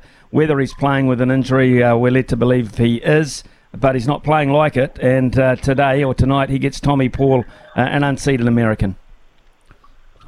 Yeah, it's interesting looking at all the information that comes out in the media about his hamstring pull. But he said that pretty much he's put a lot of praise on his physio. They've done their job. I think it's precautionary.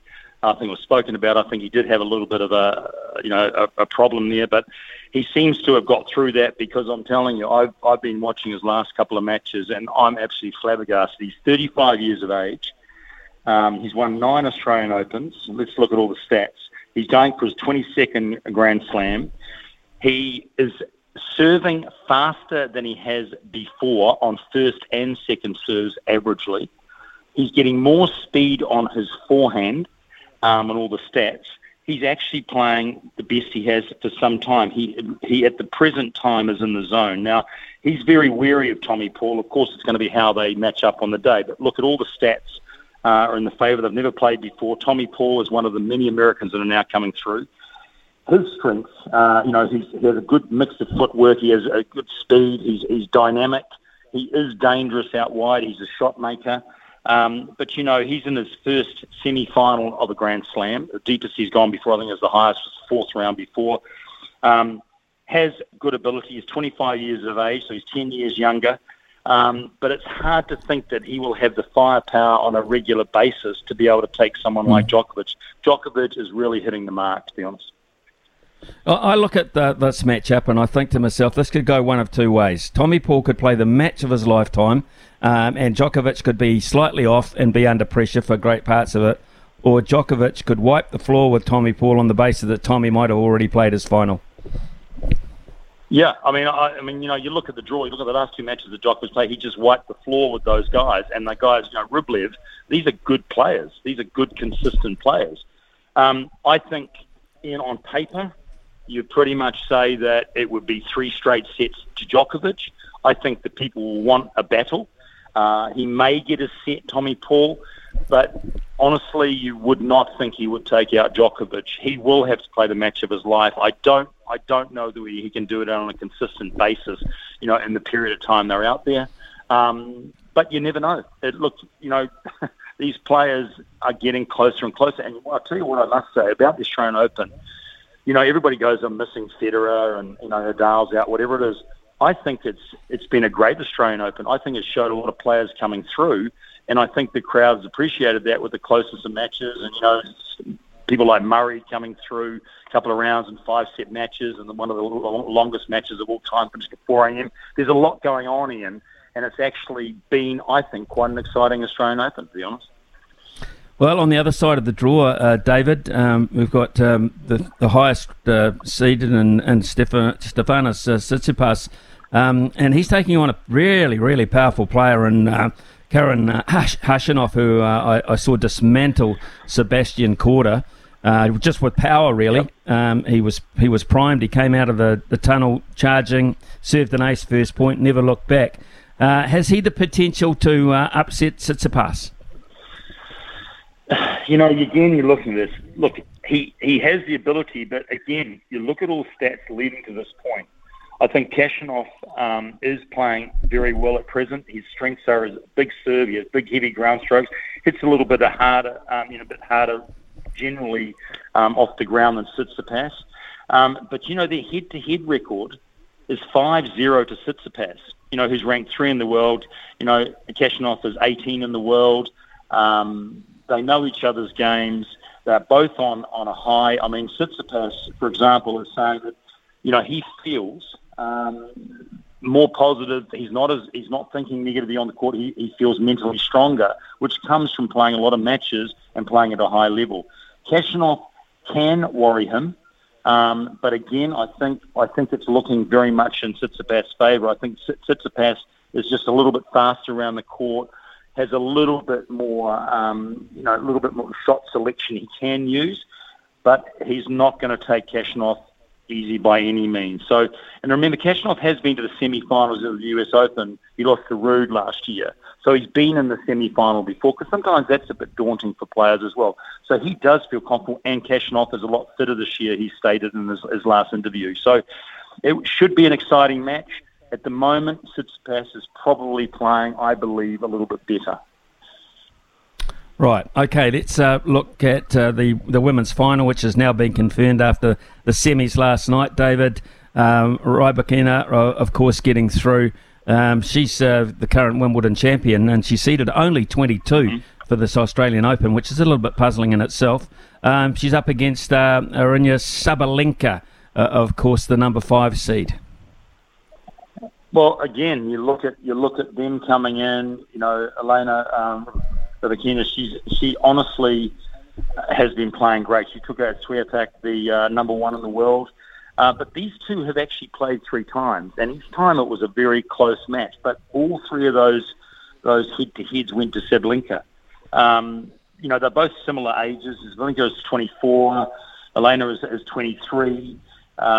They both are shot makers, very, very powerful. Sabalenka hits a little bit stronger off the ground, a little bit more variation in the Kazakhstan Rybakina's game. So again, I think it could go either way in this, but the stats really are lining up to Sabalenka, who's been in 3 semi-finals before. But of course, Rybakina has been in the final of Wimbledon.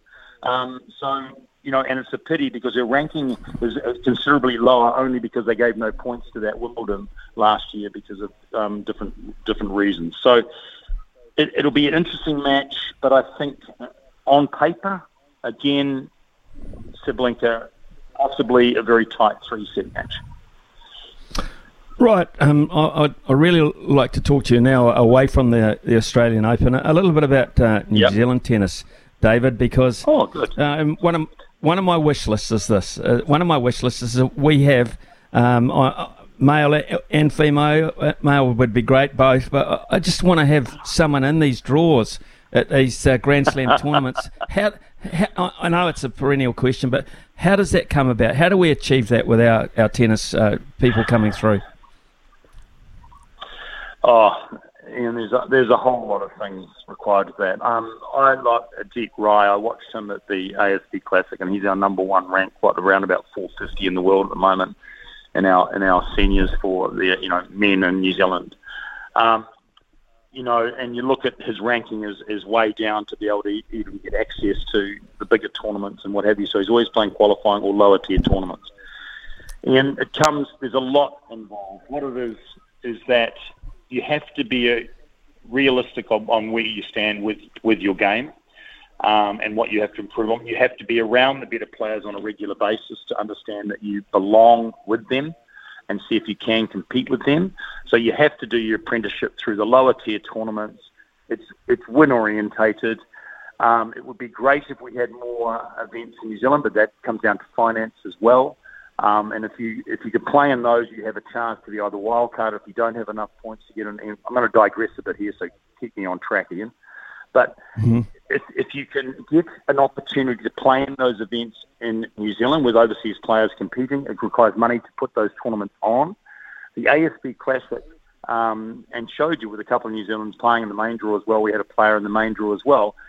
They don't see those players across the net. They don't understand the energy and the fitness and what's involved at that level. So they're not competing against it. So to get to it, you have to get your world ranking up. You have to play in lower tier tournaments to do that generally. You have to be around it. You can't stay in New Zealand. You have to be away. You have to be travelling regularly. New Zealand, it would be nice if we had more depth of players. I think we have some talented juniors coming through, but they've got to go through the whole system to do that. You have to be around it. So it takes finance to do that. And that's the bottom line. And you have to be realistic where you're at as you're moving along. It's lovely if you could have your own coach, but it comes expensive. Travel in groups becomes expensive. I mean, is that answering your question, Ian? I mean, that's the same in most sports, to be honest. It's a hard one. Yeah, it is a hard one.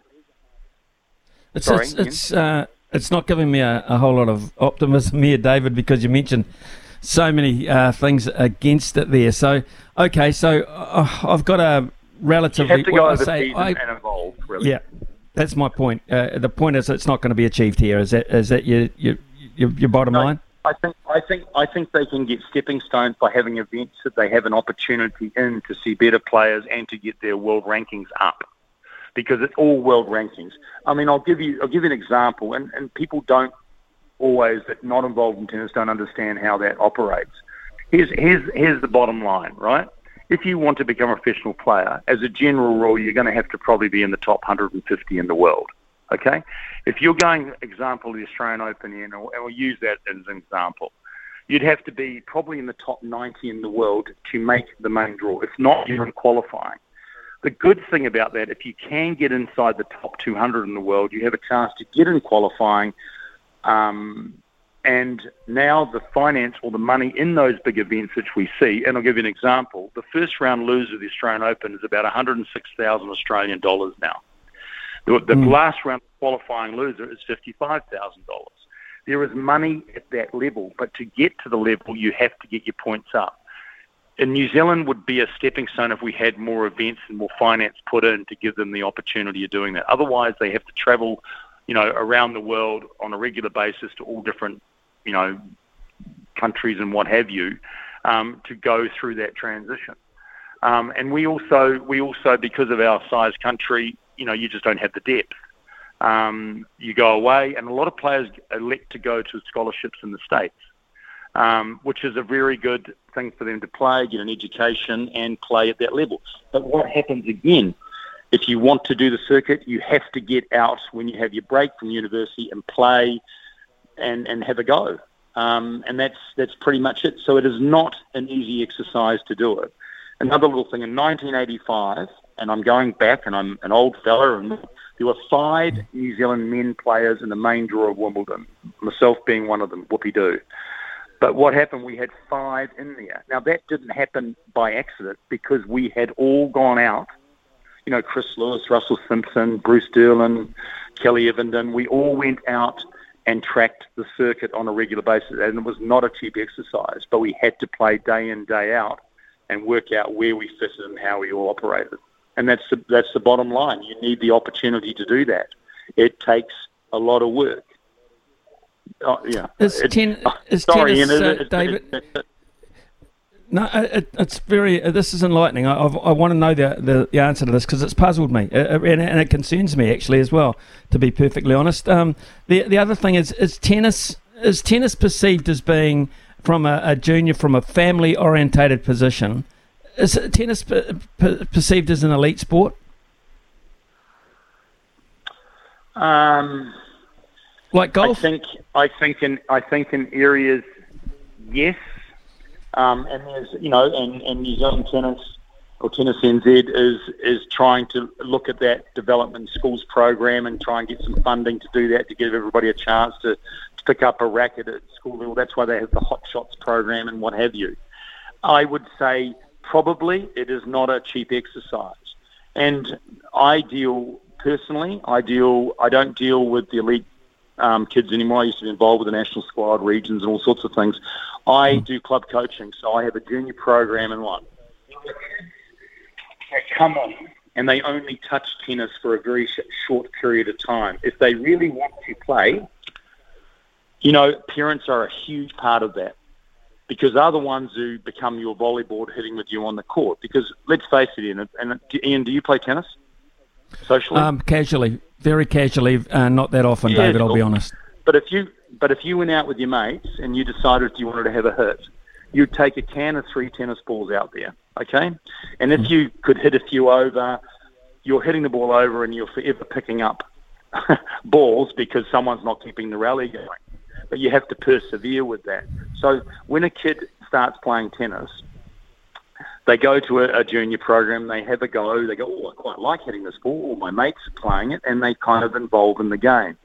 They may do some group lessons, and they may, do some private lessons to hone their skills a little bit. Then they have a club night, or they play a little interclub for their teams. They have to involve, and it's usually the parents will be taking them, and the parents are very much around them. In New Zealand, I believe, and I also believe it's important, they should experience all different sports to learn the hand-eye coordination and to learn team and things. So I think you cross-reference sports. I think it's very important. But I think also, I had an interview with Muratoglu some time ago, and he agreed. It's slightly different here than it is in Europe or Eastern Europe or whatever it is.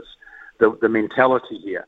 You touch the sports, then you decide if you kind of like the environment, and then you start competing at different levels. Really, it's not an easy one because you have to have enough court time, and you need your parents behind you to get you there, to hit a few balls with you. You need a wall. If you look at all the past champions, good players, they all practiced against a wall on a regular basis because that became their volleyball to hone their strokes and to get their hand-eye coordination working. So, and again, am I answering the questions that you wanted answered?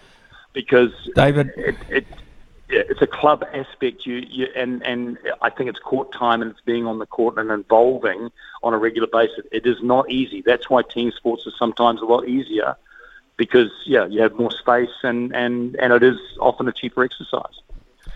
David Mustard, this has been enlightening for me, and it's not the last time I want to speak to you. So I have to end it now for time constraints. You know what radio is all about. But here's the other thing. I'd love to call you back and get more into the teeth of this because once the Aussie Open's over, because it's to me it's concerning and disappointing because I'm sure there's talent there. In the Polynesian type society, these kids have raw power and strength, and they just need direction, I'm sure. But David, thank you so much for this morning, and I'll make sure we get hold of you again shortly. It's been great catching up with you. It is, Ian. Remember, Ian, the ball's in your court. Oh, like it. I absolutely like it. 11. Have a great weekend, mate, watching the Open. 11:21. 11:21. We'll be back shortly talking hockey. experts in agriculture, covering your equipment, parts and service needs to help you succeed in your field. Summer or winter, he's the voice of sport in Aotearoa. This is Mornings with Ian Smith on SENZ. It is 11:26 here on SENZ, and a very important weekend for New Zealand hockey. And that the women Black Sticks take on Spain. This is at Blake Park. They are playing 3 o'clock on consecutive days, Saturday and Sunday, at that Blake Park hub of sport, which is so wonderful there in the beautiful Mount Maunganui. And calling these games will be Lavina Good, commentating these matches. So, Lavina, thank you very much for taking the time to talk a wee bit about it for us. This is an important series. Of course, it's a pre-runner to the FIH Pro League as well. Tell us about this matchup where the Black Sticks, I would imagine, fairly healthy underdogs here. Yeah, well, it's interesting. Kia ora, Smitty. Nice to chat to you. Looking forward to the hockey in the Bay of Plenty. We were hoping it would be basking in sunshine. We know it's a winter Spanish team that is heading over here to enjoy the sunshine, but judging by what's happening today and tomorrow, mate, that may not be the case. But it's a great matchup for the Black Sticks to take on Spain. The Black Sticks are currently ranked 8th in the world, and the Spaniards are ranked 7th. So we've got a matchup of two of the top 10 teams in the world. The Black Sticks really disappointed with their Commonwealth Games results. Most people would remember in 2018 they won the gold medal on the Gold Coast and were hot favourites to defend that gold medal. But in the end, a heartbreaking semi-final against England, who went on to win it in Birmingham, and then also a bronze medal shootout that they lost to India, meant they came away without any medals. So there's been a few changes for that Black Sticks outfit. They have a brand new coach by the name of Phil Burrows, which will be a name that has been cemented in hockey New Zealand for quite some time. He was a Black Stick for 16 years and played more than 300 games and scored more goals than any other player. But coaching, as you know, Smitty, is a whole new ball game, and he will be coaching this Black Stick side for the first time over a 2-day series. It's on Saturday and Sunday here in Tauranga, and it could go either way. We've got some new look players, some new look faces. The Spaniards are missing one of their key players, but also Liv Mary, who's the highest goal scorer at the moment in this Black Sticks outfit. She won't be playing, but it'll be interesting to see how the Black Sticks troops fare under their new coach and at the helm, Phil Burrows. It'll be a really exciting chance for hockey fans all over the country to get a taste of international hockey early in the year. Well, it is. I'm sad about the weather because, of course, it's a surface that needs relatively good footing, and let's hope that is the case. Just tell us a little bit more about this Black Sticks outfit, if you can. We know all about Phil Burrows, of course, and this is his first venture, appointed back in early December. Tell us about the experience levels in the Black Sticks.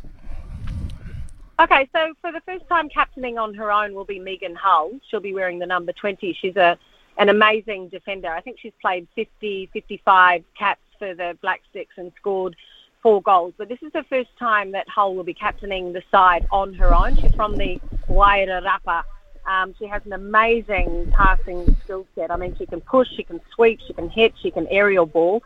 And she carries a great deal of mana within this side and has spent many years establishing herself as not just one of the best defenders in Aotearoa, Smitty, but all over the world. So I'm sure plenty of eyes will be on the skipper. And also it'll be great for the Tauranga hockey fans that will come out and support Frances Davies. She's on 99 caps for the Black Sticks. So if she gets the chance to don the shirt tomorrow or Sunday, we will see the young Tauranga girl come out and play her 100th match in front of her friends and family. She's a tremendous player. She's another one that won a gold medal at the Commonwealth Games on the Gold Coast and has some experience now, still in her 20s. But we know all of Tauranga will be backing her to try and come out and try and take on this Spanish side. They're an interesting team, the Spaniards. They really play with a high level of emotion. They play a very different style to the Black Sticks. The questions will be asked, Millie, what sort of style will the Black Sticks play? Phil Burrows has been in Australia for the past 6 years, coaching and being a high-performance manager in Melbourne. and he's come back and introduced some really unique and different techniques in the training strategies of the Black Sticks. He's incorporated GPS training so that he can find out exactly the fitness levels and the direction that the players are heading to in training, and he's trying to implement that into the game as well. So it's a mixed team for the Black Sticks. They've got some young guns. A new girl that will be making her debut either Saturday or Sunday will be Hannah Cotter. She's been playing overseas in Australia and top scored for one of the domestic competitions in Australia. So she will be debuting. So you've got the new faces, and you've also got some of those stalwarts that have been around for a while that will bring some poise and cool-headedness when it comes to taking on the Spanish side, which are quite feisty, and both sides are ranked in the top 10. But what they're trying to do is win as many matches as possible prior to the FIH tournaments that are coming up. And also at the end of the year, after many, many matches, they'll all be trying to qualify for the Olympic Games in 2024 in Paris. So the journey for the Black Sticks starts in Tauranga tomorrow. The expectation is there for them to come out and teach a lesson or two to the visiting Spaniards, whilst the Spaniards, who were 14th in the world less than a decade ago when Adrian Locke took them over, the Great Britain hockey player, have gone from 14th to 7th, and they seem to be climbing up that ladder. It'll be close, it'll be entertaining, and the thing is, Smitty, if you can't get along to the match, hockey's always so much better, like most sports, if you can watch it live, but if you can't get along, then you can purchase a ticket, because Hockey New Zealand has come out and decided to support an initiative from the Women's Refuge, so that every ticket purchase over the next 2 days, the $20 tickets, every single cent of that purchase will be donated to the Women's Refuge Gift a Safe Night campaign. So for $20, you can give that money to the Women's Refuge. You can provide safe housing and accommodation, hot meals to a woman, a whānau, and her kids. And it's something that Hockey New Zealand have really come out on a limb to support the Women's Refuge, which is out there for some of our national sporting teams. But even if you can't get along, there'll be QR codes on the television, or even if you just like your hockey and you want to support a great cause, you can purchase a ticket to the Gift a Safe Night series on Saturday and Sunday, and that money will be donated to a fabulous cause. And everyone's behind it. The Black Sticks are behind it. Hockey associations in Tauranga are behind it. Hockey New Zealand have come out and said this is the right thing to do. I know the broadcast team from Stream Shop are doing it on an absolute budget and basically providing their services nearly for free, so that this cause can have an uplifting effect on the rest of Aotearoa. So not only is it international hockey, 2 of the top 10 teams in the world, but supporting a great cause here in New Zealand. I take my hat off to Hockey New Zealand for this particular initiative. And so do I, and I also thank you very much for that beautiful preview of what's coming up over the weekend at Blake Park. Have a great call, and we'll look forward to the outcome of those 2 games and more on the FIH League closer to that with you too, Lavina, if that's possible. Have a great weekend, girl. Great Thank stuff. you. Thanks, Mitty. See Cheers. you, mate. Cheers, Lavina. Good there. Right, let's have some calls, shall we? 0800 150 811. Time to stump Smithy, and $50 of TAB product up for grabs. 0800 150 811. Here's the news with Araha. Vodafone has one awesome summer of sport lined up for you. Ian Smith's had a good match here. Stumped by Smithy. Ian Smith really is top class at his job. Yeah, time for Stumped. Why Smithy? Smithy, how you feeling? You ready? Pretty confident. Pretty confident. Yeah, I've had a poorly performed week, but I'm ready. He's ready. Damon from Palmy's with us. Damon, how are you feeling about things, mate, after hearing that? Yeah, well, he's already 1-0 up on me this year so far, so I'm hoping to even the ledger, and I already owe him a pint from last year. Right, okay. Well, potentially it could be 2 pints. We'll have to see. What do you fancy, mate? You can talk FA Cup football, NBA or hockey. Which one do you want to go? I'll try NBA. All right, here we go. NBA it is. Damon, which team currently leads the Western Conference? Oh, would that be the Celtics? One of the worst things I have ever seen done on a cricket field. Not the Celtics, Smithy. What have you got? West Coast. So you're looking Golden State, you're looking at LA. Not sure about any of those sides, actually. I'll go, though. I will go Golden State. One of the worst things I have ever seen done on a cricket field. Damon, you're still alive. The answer is the Denver Nuggets. Denver Nuggets are leading the West at the moment. Okay. All right, Damon, here you go. Question 2. $50 TAB voucher could be yours. Who leads the league in points per game? Which player, that is?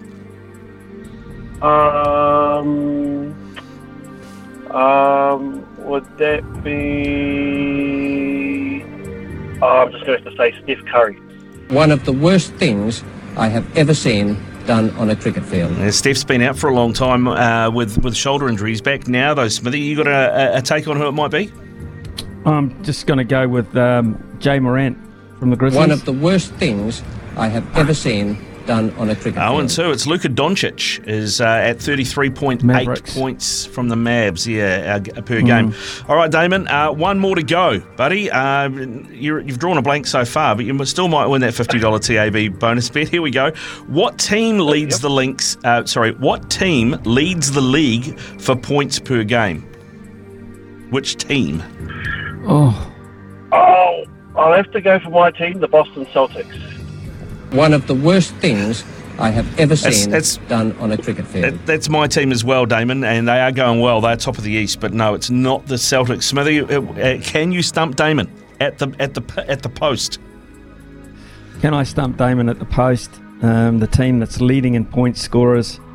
I'm going to go with the Milwaukee Bucks and the Greek Freak. One of the worst things I have ever seen done on a cricket field. No, the answer is Hugh Bainen's, as they have to be called, Hugh Bainen's Sacramento Kings, to give them their full name. 119.7 points per game they're averaging. They are currently 4th in the Western Conference and batting way above their average. So everybody got them wrong, but Damon, it means you still win yourself a $50 TAB bonus bet. Congratulations. Oh, thank you very much. It feels false, but I'll take it, and I'm going to class that as 1-1 now as well. I don't know. Okay. Can you call that 1-1 if it's a 0-0, really, isn't it? It's a 0-0. It's a bit like the Cricket World Cup in 2019. Yeah. You didn't win the thing outright, but your name's on the trophy, if you get my drift. Yeah. Here's the thing. I'm going to take it. Yeah, I'm sure you will. England did too. Yeah. Okay, Damon, good on you, pal. Thank you. Brian will reward you. If you stay on the line, Brian will reward you. It's 11:41. We've got to talk to Mick Guerin very shortly. SENZ. It's 11:47 and it's time to talk the harness racing industry with Michael Guerin. Mick, as most of the country knows you. First of all, Mick, can I start on something else? I had a call this morning from Brian from the Hibiscus Coast who tried like hell yesterday to find any coverage in the newspaper of the Hawke's Bay races. Said couldn't find anything. He goes back to the days, he's a bit long in the tooth like me, Brian, of the days where you used to see the fields and then the next day you'd see the results. Are those days gone forever, and why? No, we have, it's the Herald who's on the Racing Get It 4. We have a deal with the codes in New Zealand to run a certain amount of racing, because otherwise there would be no daily racing coverage. So in the Herald every Wednesday there'll be the Northern Galloping Fields. Every Thursday the harness racing fields for that night are run. So last night Cambridge, for example, because it's the higher turnover of the two meetings. And every Friday we run 3 sets of fields, which is one harness racing set of fields for Addington tonight. They'll be in New Zealand Herald every Friday. And we run the 2 galloping fields for the next day. So we run 4 sets of fields. If, for example, Pukekohe or Ellerslie had a major Sunday meeting, they would run. And then we also have New Zealand Pony Cups on a Tuesday, Melbourne Cups on a Tuesday. Those fields are run. And then 8 weekends a year, we have feature race coverage on a certain Friday, which means we have 3 pages of racing. So the New Zealand Herald will have a story on racing every day. That's absolutely guaranteed. Every single day there's a racing story in the Herald. Most days there's 2 on average. Tuesdays and Wednesdays there tend to be 3. And then obviously today there was 3 with the Race of the Week graphic. So the coverage is paid for by the codes, but that's at an enormously discounted rate. And for that they also get, for example, this week there's going to be a full page in the Herald on Sunday on the sales. Now that's not paid for by the codes or by New Zealand Bloodstock. That's just because we have an established relationship and the Herald believes racing is important.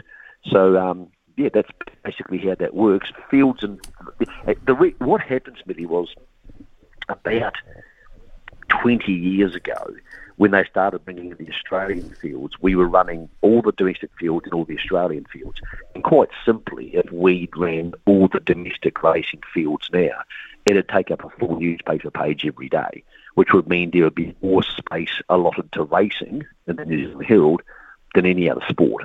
There'd be more racing coverage than rugby coverage. Well, that would be disproportionate to what the readers want. Yes, it worked for me and you, and it'll work for Brian from Hibiscus Coast, but it wouldn't be realistic because what you're saying is we're just going to give the TAB free subsidised field for as long as they want. And the problem with that is, where does that stop? Do you run Randwick? Do you run Moonee Valley when they have higher turnover than Cambridge Harness? And that's when that problem started. We also worked out that running results, say, for example, you could run a story on the New Zealand netball team, or you could run the results from Timaru, which most people who want the results from Timaru now have the ability to get them if they really want them bad enough.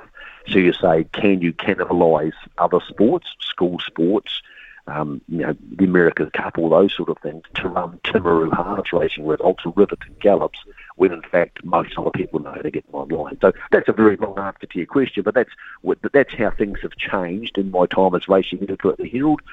It's a battle, yes, but the New Zealand Herald is the only paper in the country which will have racing every day, and that isn't my imagination. That's guaranteed because every day I sit down and do it. Okay, there's harness. Thanks for that, Mick, enlightening me in particular, as well as Brian and other listeners as well. There is harness racing action over the next 3 days, actually. Addington tonight, Winton Saturday, Methven on the grass. And your coverage of the Methven meeting, you'll be able to preview that, of course, with your show on Sunday morning. Well, Greg O'Connor will be leading the Chops Talk coverage. That's 11 o'clock every Sunday morning on SENZ. I'm actually going to be at the sales at Karaka, which is one of the great reasons we have these 2 people panels on shows like Louis and I tomorrow. When one person can't be there for other racing interests, Greg will be leading the show. So he'll be talking about Methven. Greg will also be at Addington tonight. He'll be making a special presentation to both John Dunn, who just drove his 1500th New Zealand winner, and to Blair Orange, who drove his 2500th New Zealand winner. That'll be part of Greg's duties tonight at Addington, where it's the major meeting of the week, Smithy. You mentioned those 3. We actually race on Monday too, because it's an Auckland anniversary weekend. So the Waikato race on Monday, because lots of people will be in that part of the world for the weekend, but also lots of punters have a holiday because Auckland's our biggest city, so they have a nice Country Cups Championship day there on Monday. But the big dance is tonight. That's at Addington, because Addington's been pretty dormant for the last month. They sort of have a break in January while the grass track racing kicks in, and then they sort of kick off again. So their season begins tonight, and their feature race is a race I really like for the punt tonight, Smithy. It's race 7, 8:22. And I think Manhattan, who's owned by a good young bunch of blokes, I think it'll blast across barrier 8 and get the lead. Now, it's almost unbeaten in front. It has been beaten last start in front, but usually when it leads, it wins. It's $3.20 with the TAB tonight. I spoke to Bob Budd, who trains Manhattan. He said, yep, it's obviously going to be hard to beat. He said, but we've also got Tally's Delight in the race. This is race 7, number 7. He said, we think it can get across and trail, and it's a great place bet. It's around $2.50 for a place. So we're going for the Bob Butt team to beat the favourite All-American Lover. Spoke to its trainer, Steve Telford, yesterday, and Steve said, look, we realise we're going to need to sit parked. It's going to be hard for us, so we realise we may lose tonight. So that's the reason I like the race, because the favourite has the worst draw, and I can find 2 options to bet against it. Okay, Mick, thank you very much for that. We're going to head into the news shortly, so great talking to you, of course. Have a wonderful weekend. And enjoy the sales. Purchase well when you do. Mate, I'm looking forward to it. Mate, the Wellington Cup down in Rotorua. Louis and I will preview that tomorrow morning from 8 o'clock on the mail run. Most importantly, rain expected